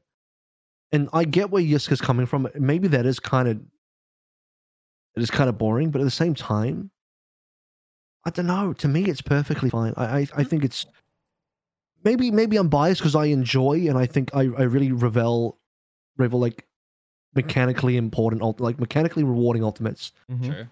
where it's not just like let me send out a dragon and wave it goodbye. It's like no, you have to do. If you don't do shit with his ultimate, you don't. Like for example, Dragon Strike.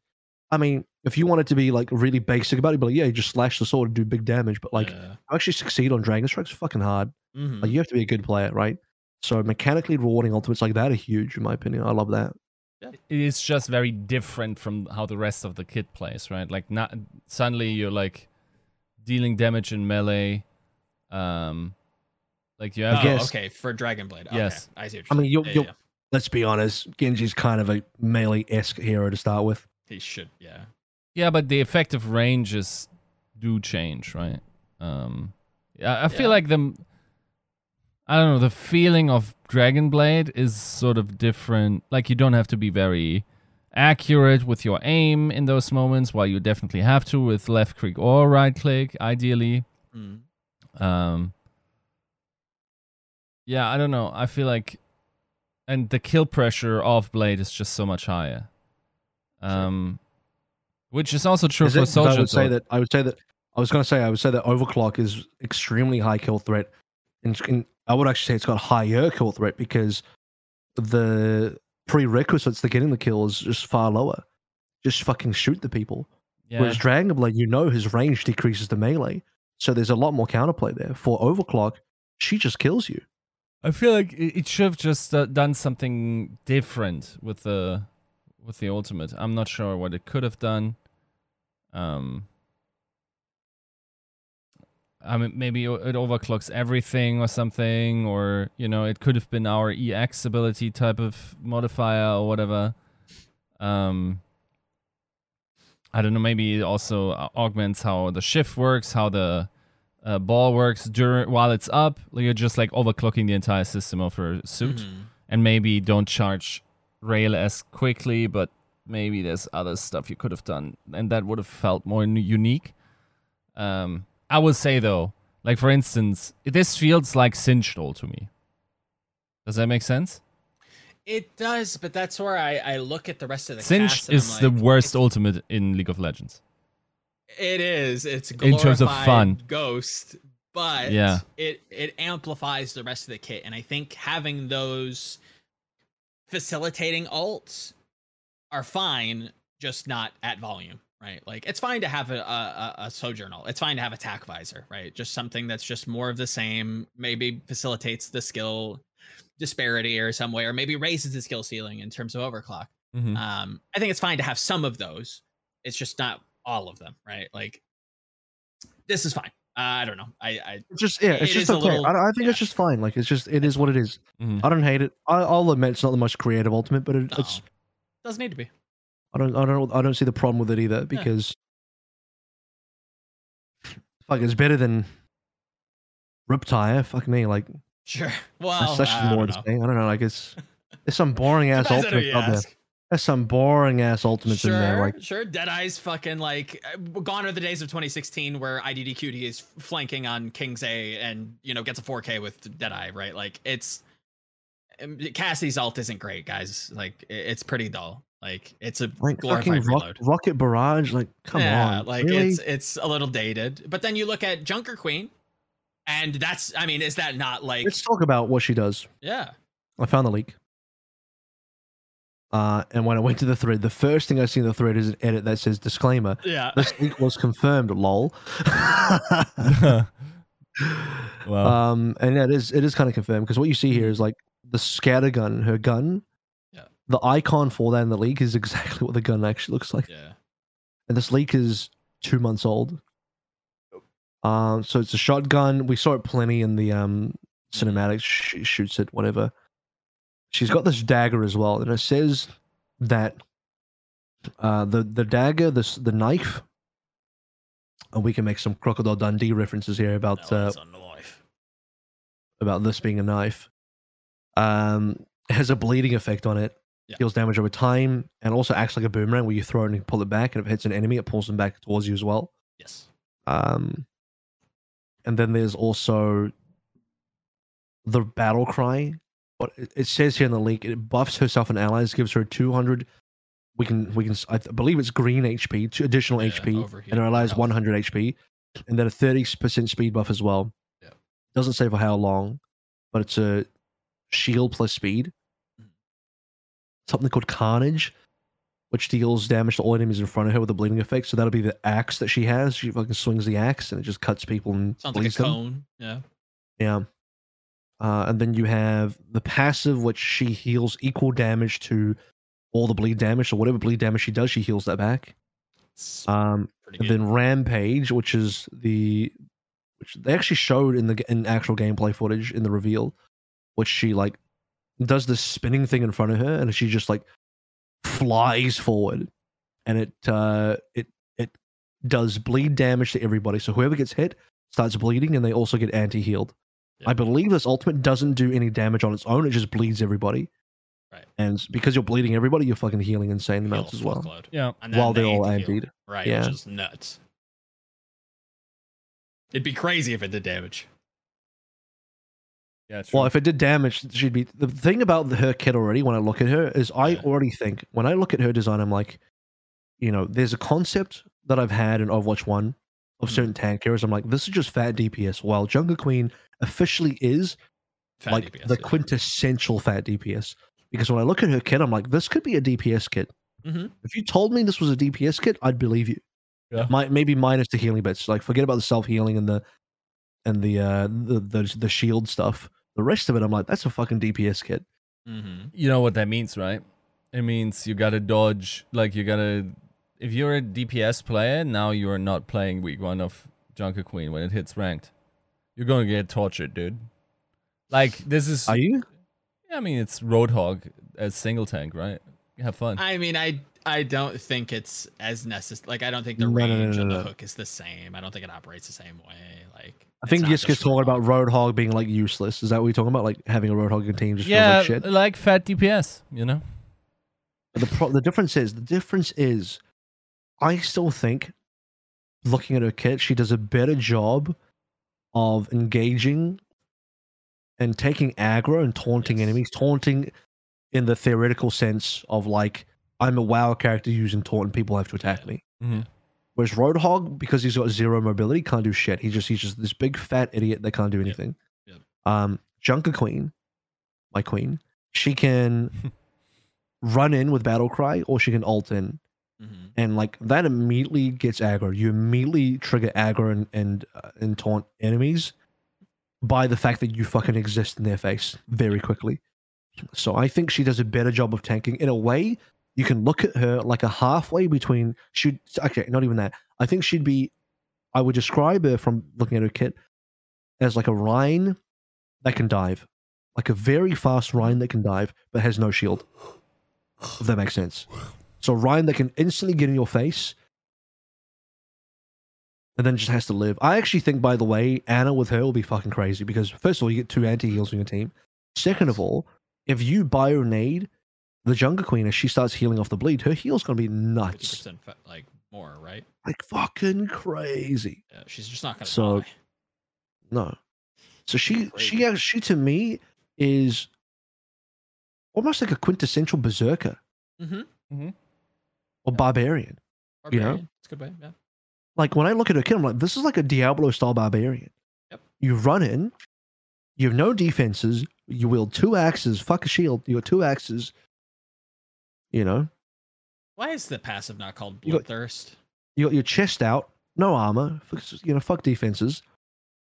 Your 6-pack and abs on display, and she does Yeah. have one of those. And you swing at enemies, and the more you deal damage to them, the more you heal and stay alive. This is legitimately a barbarian Mm-hmm. from Diablo. It scratches that itch. I think it's in enough different game franchises and different genres that it's something that people really enjoy playing. People love jumping into the fray and just causing all kinds of But- carnage and mayhem, and that's exactly, you saw everybody saw the cinematic. That's what she is. Can I be Just a real? I different think take on I think she loses hard to poke. She's for sure. got no defenses unless she can like be in your face. If she gets kited at all, she's Yeah. fucked. She's fucked. I look at this kid, I'm like, she literally can only thrive in an environment where she's constantly in your face dealing damage. Yep. And if she can't do that, and if she's ever in a position where there are no enemies in front of her and she can't gap close and she's been kited and people are shooting her, she is fucked.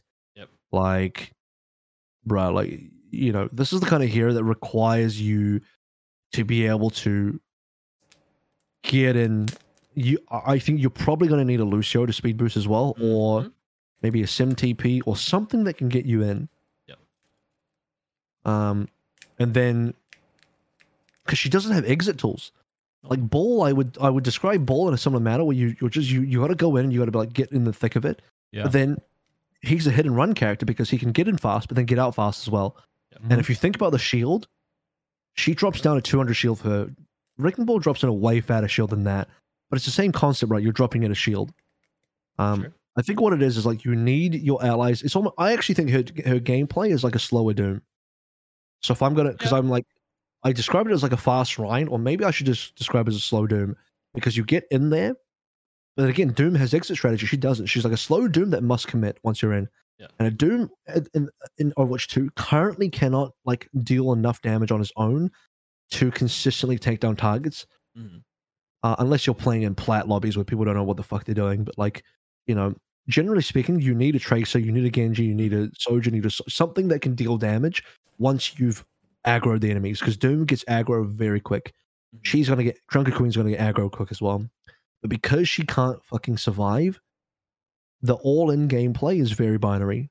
So I am a little concerned about that. I think it's a cool kit, but I'm concerned that because she can't exit combat effectively, you're going to need to pocket heal the fuck out of her, because while the bleed is good, if she's not swinging and hitting, she's not getting bleed. If she's not getting bleed, she's not living. It's just another one of those like Orisa style heroes where it at least Junker Queen facilitates your team with the kind of like a little bit of a health shield. But when you're winning more, right? It's a very win more character. Rissa still has poke. Rissa has spear throw. A little bit, She has yeah. a left click. There's some different utility Queen there. is nothing. but- She's got a shotgun and a knife, and the knife range doesn't look that long. Nope. The shotgun is obviously not long range, so it's like Agreed. she has no poke. It's a flat map hero. It's your control centers. It's your you're up and tight. The numbers have to be great. Because if they're not, then yeah, she doesn't seem all Also, that good. Rissa is double damage mitigation between fortify and the spear spin. Sure. She's 2 ways to keep herself alive. Jungle Queen has 1, and it's a 200 HP shield that would be instantly blown through. Sure. I mean, So- I agree that Orisa has more defensives for herself. I think one of the big issues that I have with Orisa is that she doesn't facilitate her team directly, right? It's all like space create. It's a little bit more Wow. airy. I think you need a let's brawl. say. You need a fast team with brawl. I can see Yes. you want to play a Tracer with her. So you run in, get aggro, Tracer repairs, you press Mhm. battle cry, or ideally you don't press it too early. Yeah. You press battle cry, your Tracer gets 100 HP, and then you do things. Or Mhm. rather, a Genji dives in with you as well. You run in, and Genji runs in. You press your battle cry. You get 200 HP, or Genji gets 100 HP, and you're having fun. Yeah. That's what I think will need to happen. Mhm. So she's a dive hero. I think she's a dive hero. Legit. Yep. Okay. It's to stay in the fight. Yeah. Looks good. Excited to play. It'll be fun. It'll be a fun ladder hero for sure. Just like casually, like just playing around. Like she'll just be like a ton of fun. All kinds of stuff to do. Unless she's mega overtuned, I don't see her being played in Overwatch League or Stage 3. No, she has to be. She would have to be ultra overtuned. Yeah. Because her kit, again, means she gets wrecked by poke. And when you have people with the kind of aim that they have in Overwatch League, she's going to get shredded. Yep. Any final thoughts on JQ? Yuska? JQ, is that what she's called now? That's what I'm going to do. I'm going to stuck on the JQ. Junker Queen is long. It Right. is. Yeah, that makes sense. Okay, let's do JQ then. No, I think it will be interesting. I think it's a hard character to get the numbers right, but we'll see. It's not. Well, yes, it is, but it's also. I just think she's a very binary hero. Like you're either winning or you're not, which sounds stupidly generalized and simplistic. But it's like you're either in the face and dealing bleed, or you're not. And if you're not doing that, you die. Yeah.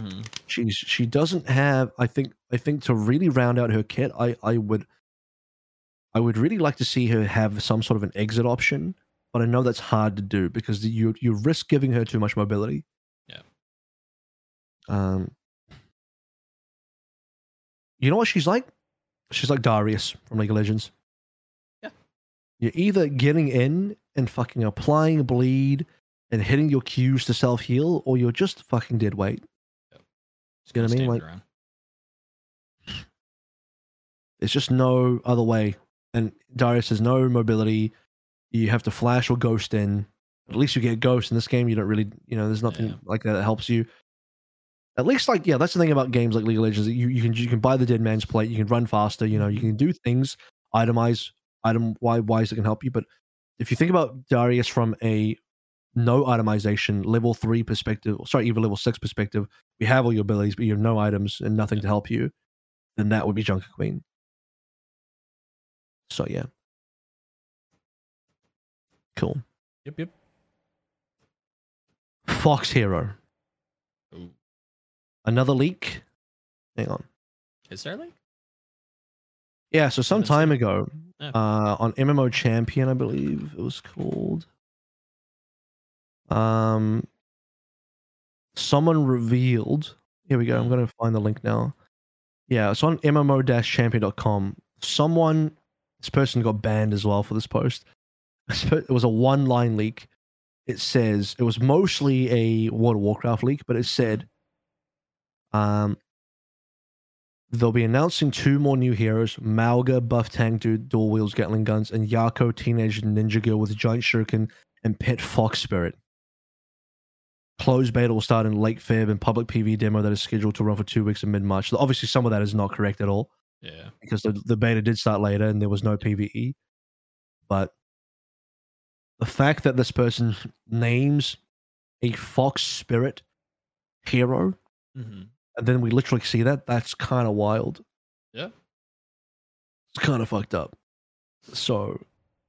And that's why I think most people assume that Malga is at least one of the upcoming heroes. Maybe not the next one, but it's on the short list of people that we assume.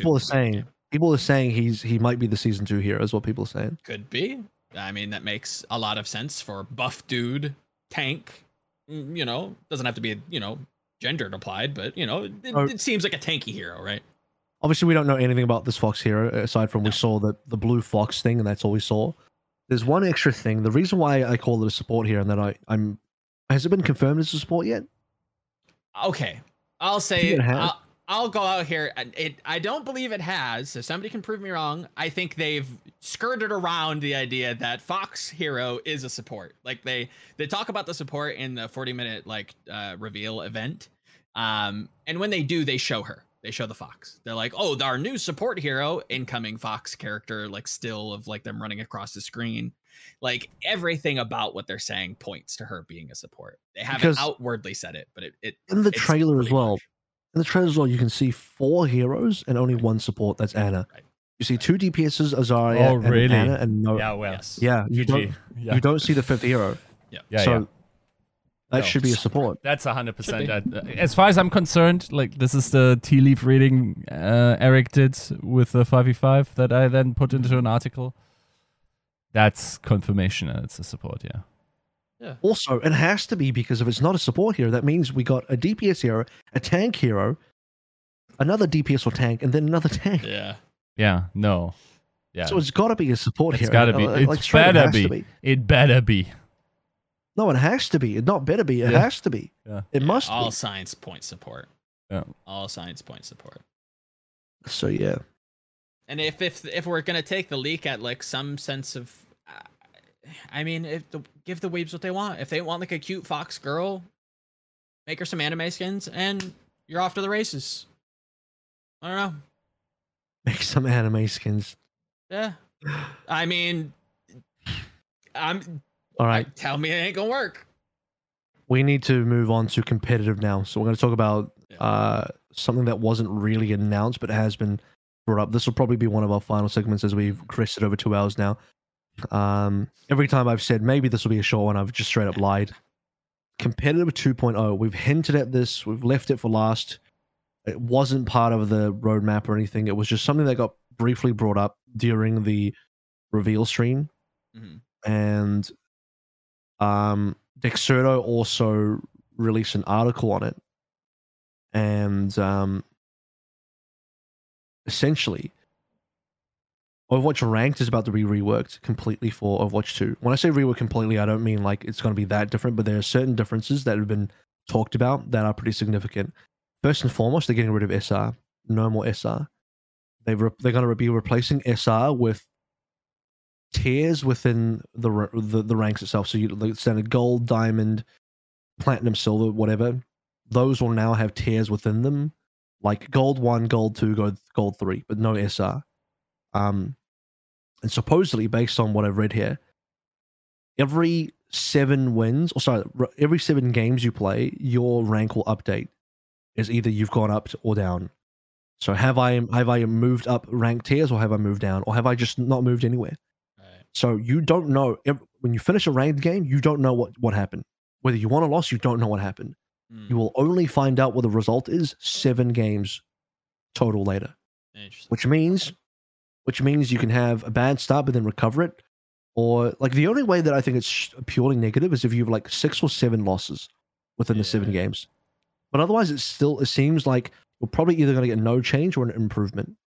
And I think the design goal of this is to remove the granularity of the SR system, and also it's to relieve some sort of like queuing anxiety, which is to say that like I think people obviously they get very attached to SR, and you know it defines your entire ability as a player, right? In some cases, and people get really anxious about that kind of stuff. Not seeing your SR is probably on a mental side a psychologically good change for the players, because now you're not focused on that. You can be focused on a ranked tier, but because that doesn't change very often, and you have to play 7 games for it to change, you could have some bad games. Because here's the problem with the current system: if you have one bad game and you lose, and you go to the next screen and you just look at your SR drop, you feel demotivated, right? You feel bad. For some players, it motivates them to play the next game. For other players, they just quit. They're just like, fuck that, I'm done for the night. Whereas now you can have a bad game, but because you don't know what the impact is, it's far easier to mentally get past that at a psychological level. So I think this is a great change for ranked as far as like dealing with the psychological aspects. Now, the further change to the rank that they mentioned, and we did see a screenshot of this during the reveal trailer as well, is they're going to have after-match reports. What that means is when you finish a game, I believe there will be either a match history with an after-action report or both, where you get to have detailed statistics about your performance, and the game may even tell you things like the areas that you did well and the areas you did poorly at. to help you improve. Because I think that's something that was also mentioned by Scott Mercer, Yeah. who was the person in the video talking about it, which was like, currently Overwatch does a really poor job of teaching you how to play the game and helping you improve at the game, which is true. And so the ranked, now getting after action reports and match history data and all that kind of stuff will give you relevant insights onto how you can improve your game, which I think is pretty cool. Yeah, it's something that, if memory serves, they did a good job with, and I was actually kind of pleasantly surprised with. And here's the storm: like, they didn't necessarily teach you how to play the game, but they gave you a little pat on the back every time you did something good, right? Like after you play a game of Kael'thas, you'd come out and be like, "Oh, you were ranked within the top 10 percentile of damages, damage dealt on Kael'thas. Great job." Like you're given positive feedback when you do good things, and that's something that I think maybe the original team thought the gold system was supposed to do, but it caused more toxicity than anything because of the obfuscation of what actually is happening. So now that we have an actual, yeah, go ahead. Sorry, did you say the middle system? Yeah, I assumed that the Overwatch 1 team assumed that the medal system was supposed to be that positive feedback loop. Where it's just like, oh, I'm doing well, I have good medal. Yeah, something like that. But like having more of those sounds like a good thing. And it sounds like this, automated, system to tell you, whatever happened post-match could be something similar to that. This to create a positive feedback loop to kind of encourage you to continue what you're doing rather than, I don't know what I'm doing wrong or right. I'm just going to keep playing. It's the new scoreboard and the after action report that I think will give players good data points to lean on. 100%.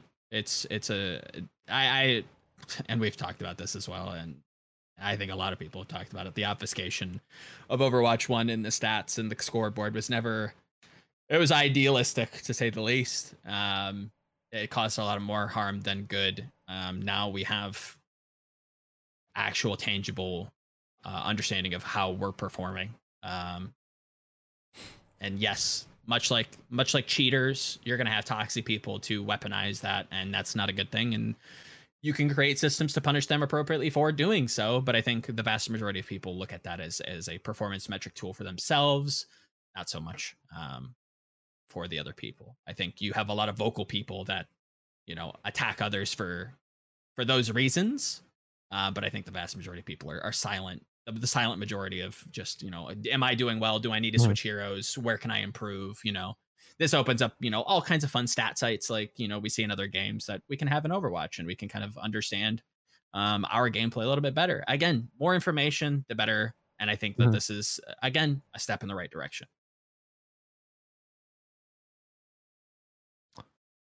Yiska, you love this. What, you can tell from the look on his face. What exactly do I love? I don't know. You tell me. Tell me about what do the you new not ranked. like then? Yeah. Tell me about the new ranked system. I feel like everything that's not direct feedback is... I'm skeptical. Personally, I will hate it. I think I would want to have... Like, I think in some sense it's like this idea that, you don't have instant feedback from your initial rank matches, right? Like every season. Sure. Yeah. And then the idea is, oh, well, people finish that, because they want to see the number. They want to see the number. This feels like another one of those bullshit Overwatch obfuscation, if that's the word, strategies where like you're withholding information from people because it makes it less toxic or something. Does this, It makes it less toxic to yourself. It doesn't have any impact on anybody else. It's just for your own mental. Right, and I don't want that. I want to be frustrated after a loss, and I want to be elated. And you still will be. No. Of course you will. He wants to be tangibly frustrated. Do you think? Okay, real talk. 80% of people play for the number, not for the experience, but for the status of whatever that number is. Agreed. The less you show that number to people, guys. As far as I'm aware, there still will be a top 500, so you got to get some form of number if you're really, really good. No, that's all fine. I'm just saying, like, people You play want for the status. Yes, you want the instant feedback loop. Dude, if I am, after 7 games, look at my SI dropped 300, I'm hitting uninstall. That's what they don't want to happen. Well, that's... Also, if you have a massive downswing, game, that's happening. Can we address that every other game is kind of moved towards this tier system? We look at Valorant. I don't hate that. I like the tier system is all fine. It's fine. It's about like withholding information, direct For feedback 7 loops. games. Yeah. Okay. Do you wish it was shorter, or do you just hate? I mean, that's the same as the other games too. What?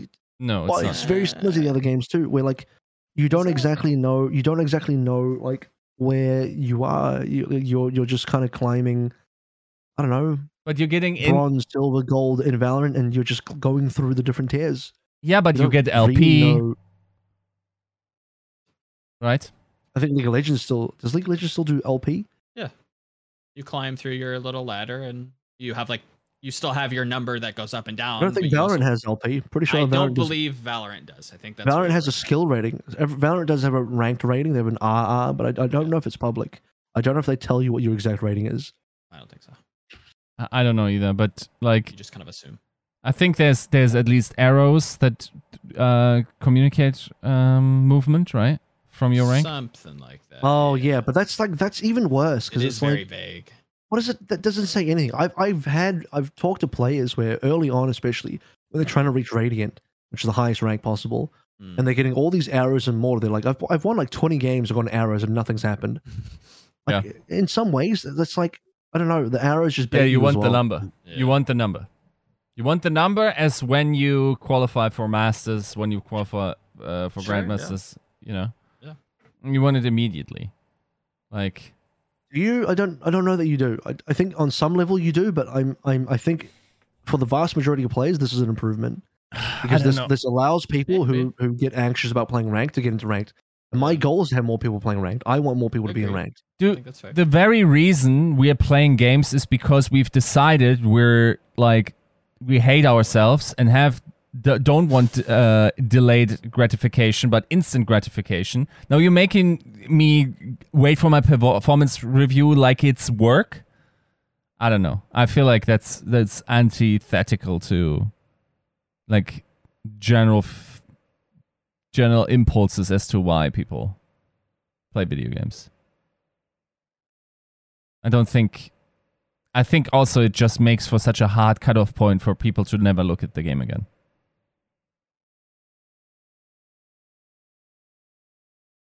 But anyway, I think this will increase retention in ranked rather than turn people away from ranked, which is what the SR system does. Yes. I think I sit somewhere in the middle because I definitely agree with Avril. I know a number of people that either get turned off by the ladder anxiety, and this goes all the way back to like StarCraft 2 days where like they hit plat and they're like, all right, cool, like I'm done, like I got my goal, I don't want to go any higher because I don't want to lose it.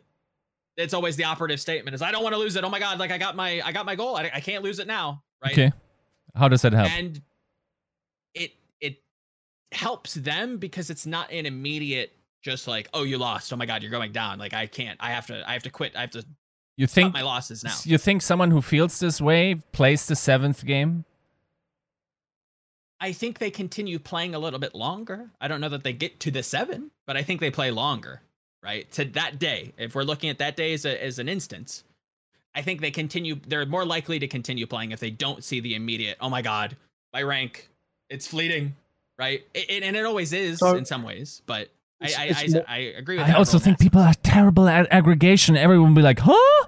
Wait, I lost rating, bro? Sure, yes, I agree that like people are gonna be like, yeah, but I played so good, and then you look at their completely red match history. Which they can't, like, we're literally, like, neurophysiologically predisposed to forget the bad shit. Like, if I'm playing my 7 games throughout, like, 3 days, let's say, I don't remember the shit games on day 1 that I played. I remember, like, Sure. oh, dude, I went 4-0 on day 2 and 3. I'm getting a fat one. the fact that I've Omega fed in the first 3 matches, which I'm not sure if personal performance will determine, but theoretically, like, and to be then held in a static position where you're not going up, I'm like, the fuck? It's interesting. I think it could be shorter. I'm charitable to the idea. I think I agree with Avril that it could be a system to help people get over anxiety in that way. The goal is to retain players through removing the negative aspects psychologically, rather than like you still will get like ideally a nice dopamine hit when you finish your 7 games. You see your rank go up. If it goes up, and just reading through it again, Dexoto, I have to make one correction. Okay. Dexoto specifically writes the quote being 7 wins, not 7 games. Ooh, okay. That could be a little bit more. Wait. Okay, let me think. That could be bloated a lot. It shouldn't be bloated a lot, but that could be like doubly the amount of games, right? That will be doubly the amount of games. If the matchmaker does any sort of decent idea, you're now looking at 14 games for everyone. Yeah. Yo, that feels which seems like long. a lot. And you will also forget how many losses you had in there. Unless they give you an indicator. Possibly. Oh, that's way too long. No, I think the game is trying to prevent you from remembering your losses. Maybe it should be 5. Yeah, I'll concede that and say maybe it is too long. But I think the concept is fine. The number is tweakable. Agreed. I think it's probably more egregious than not showing a scoreboard. Would you hate it more if it was just an option that was default on and you could turn off? Yeah, that would be fine. Okay. Like I don't think that we will get that, but I'm trying to understand what's wrong with it for you. Fucking way you'll get that. No, I agree. Again, I will. Disclaimer: I don't think we will get this. It's just a thought experiment to understand where. I will even say this is an absolute. Okay, here, give me 20% of this idea. If you're a ranking platform that has the ability to track that, you're making mad traffic just by people wanting to check their ranked changes approximated after every game. Or something like that. Yeah. I'm sure. I assume that we'll probably get something. How would they even like track that? Like you're not gonna, unless there's like an API. No one's gonna be able to track that. It just feels. I mean, we're currently having match results, no? Depending on what comes from those the updated match history, like we could get something not similar to like your actual MMR going up or down, but you'll have more detailed stats. I think there probably will be websites that I'm assuming again that will try to aggregate some of like your like a Spotify rap-esque, summation at the end of the season, or like maybe a mid-season breakdown or something to help you understand where you're going wrong or going right. That the game doesn't necessarily tell you based on the data. Once again, it needs to be immediate. That's the point. That's the juice. Okay. That's the dopamine shot. Yeah, but then the negative side is that like you get the negative hit and you just don't want to play. Sure, but I'm experiencing I'm experiencing that worse if I'm like that event of me playing my 14 games and losing SR and feeling like I gotta play like probably 14 more games in order to even see anything move. That feels insurmountable. Emotionally, I'm uninstalling there. Sure.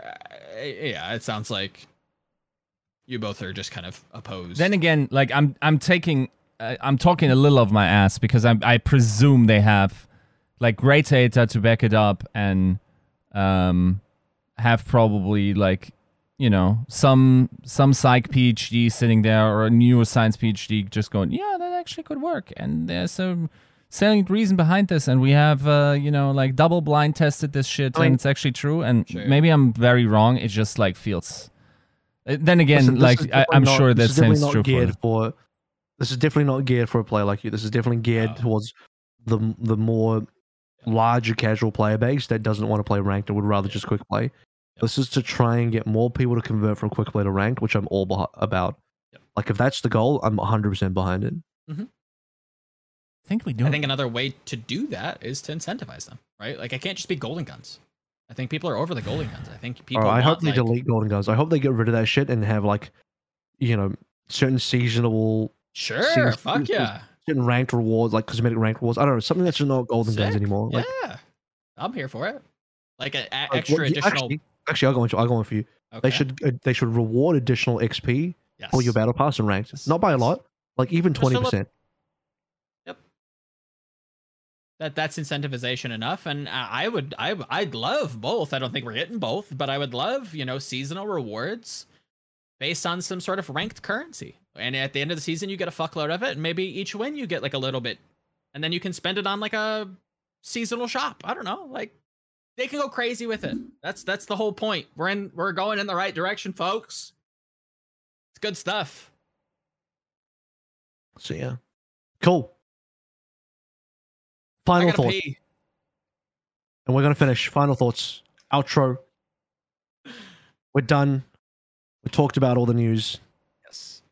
Now you get to have a really quick overall outlook on it. I think, I started by saying I felt pretty positive with it all. I'll end by saying I think I'm feeling pretty positive with it all. I still think there's going to be a little bit of teething pain as we get into launch, Of course. and then another small bit of teething pain as we go from launch to PvE release. Mhm. But once we hit February, I'm pretty confident the game will be popping off. At least that's what my Hopium says. It doesn't even does it feel like Hopium still? I feel like now that we have like a roadmap and we know like Well, what the battle I pass feel maybe like looks like. we're gonna have a shitload of players. I feel like Yeah. we're probably gonna get 15 million MAU. Probably. But then I know there's a lot of forces working against it because there's just a lot of like schadenfreude about Overwatch in general. Sure. And like the donkeys of the world will continue trying to shit on this game as much as possible. So it's like, Mhm. on some level, we're going to get a lot of interest just because people want to see the new experience. Mhm. But the narrative spinning from the negative PR will try its best to be like, guys, it's not a sequel.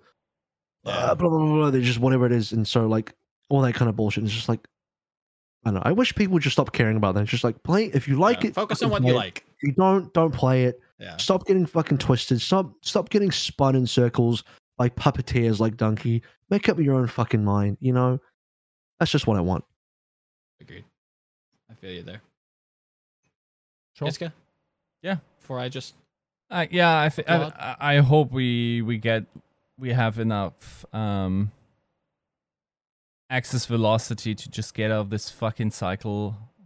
I hope Sure. we just find a good narrative to ride. I hope that we never get into any situation where it's like, guys, we told you, this in this schedule. But actually, we need 2 more weeks, barring, any other further pandemics or something. Sure. Yeah. Right? Like, Extraneous this is, circumstances. to me, this fits like the bare minimum of content cycle. Mhm. And Agree. we can't get slower. Mhm. I feel still that this is probably the most hopeful I've been in a hot minute. Yes. I hope they like the systems they've outlined. Unfortunately, nothing. We have the overarching like idea of what that is, but we actually need to see the execution of these systems. We need to see what the battle pass looks like, right? What is the specific mechanics of the battle pass? Do I buy it once, then play through the entirety and can buy the next one? Is there a free component to it? What kind of There is a skins do free we component. have? What kind of skins do we have in there, right? Then, like, is the new game mode fun? How many maps are you launching the new game mode with? Is it compelling in terms of like longevity? Maybe it's the best game mode we've had yet. We don't know. We need to see the contents of that. What about the new heroes? One of my big concerns, dude, is Season 2 launches, the new tank hero is here, and now we're sitting in DPS and tank queues for 20-25 minutes. Sure. Yeah. right? Because everyone wants to play tank. You only have one slot.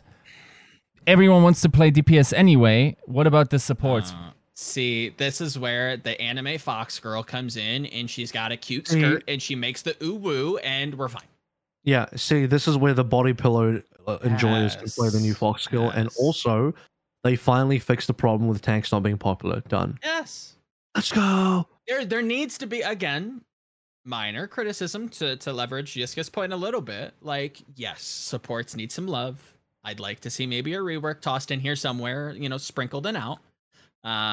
Maybe moving somebody to support, or maybe reworking some of the supports, or maybe like heightening them a little bit, like adding a little paprika to the Mercy, or adding a little, you know, tarragon to, I don't even know if that's a spice, I could be making that up, to a Moira, right? Making them a little bit more interesting, giving them a fresh new look.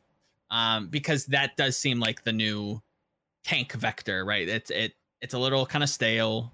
There's two of you now. Obviously there always was, but like it's a little bit, I don't know, stale feeling. And I think that is coming across in community sentiment. And I think that's shifting focus, and I think Blizzard will catch up to it, and fix it, just like they did tanks. So I'm hopeful. Again, we'll reiterate what a lot of the hopium. It's the shot in the arm, on the right direction.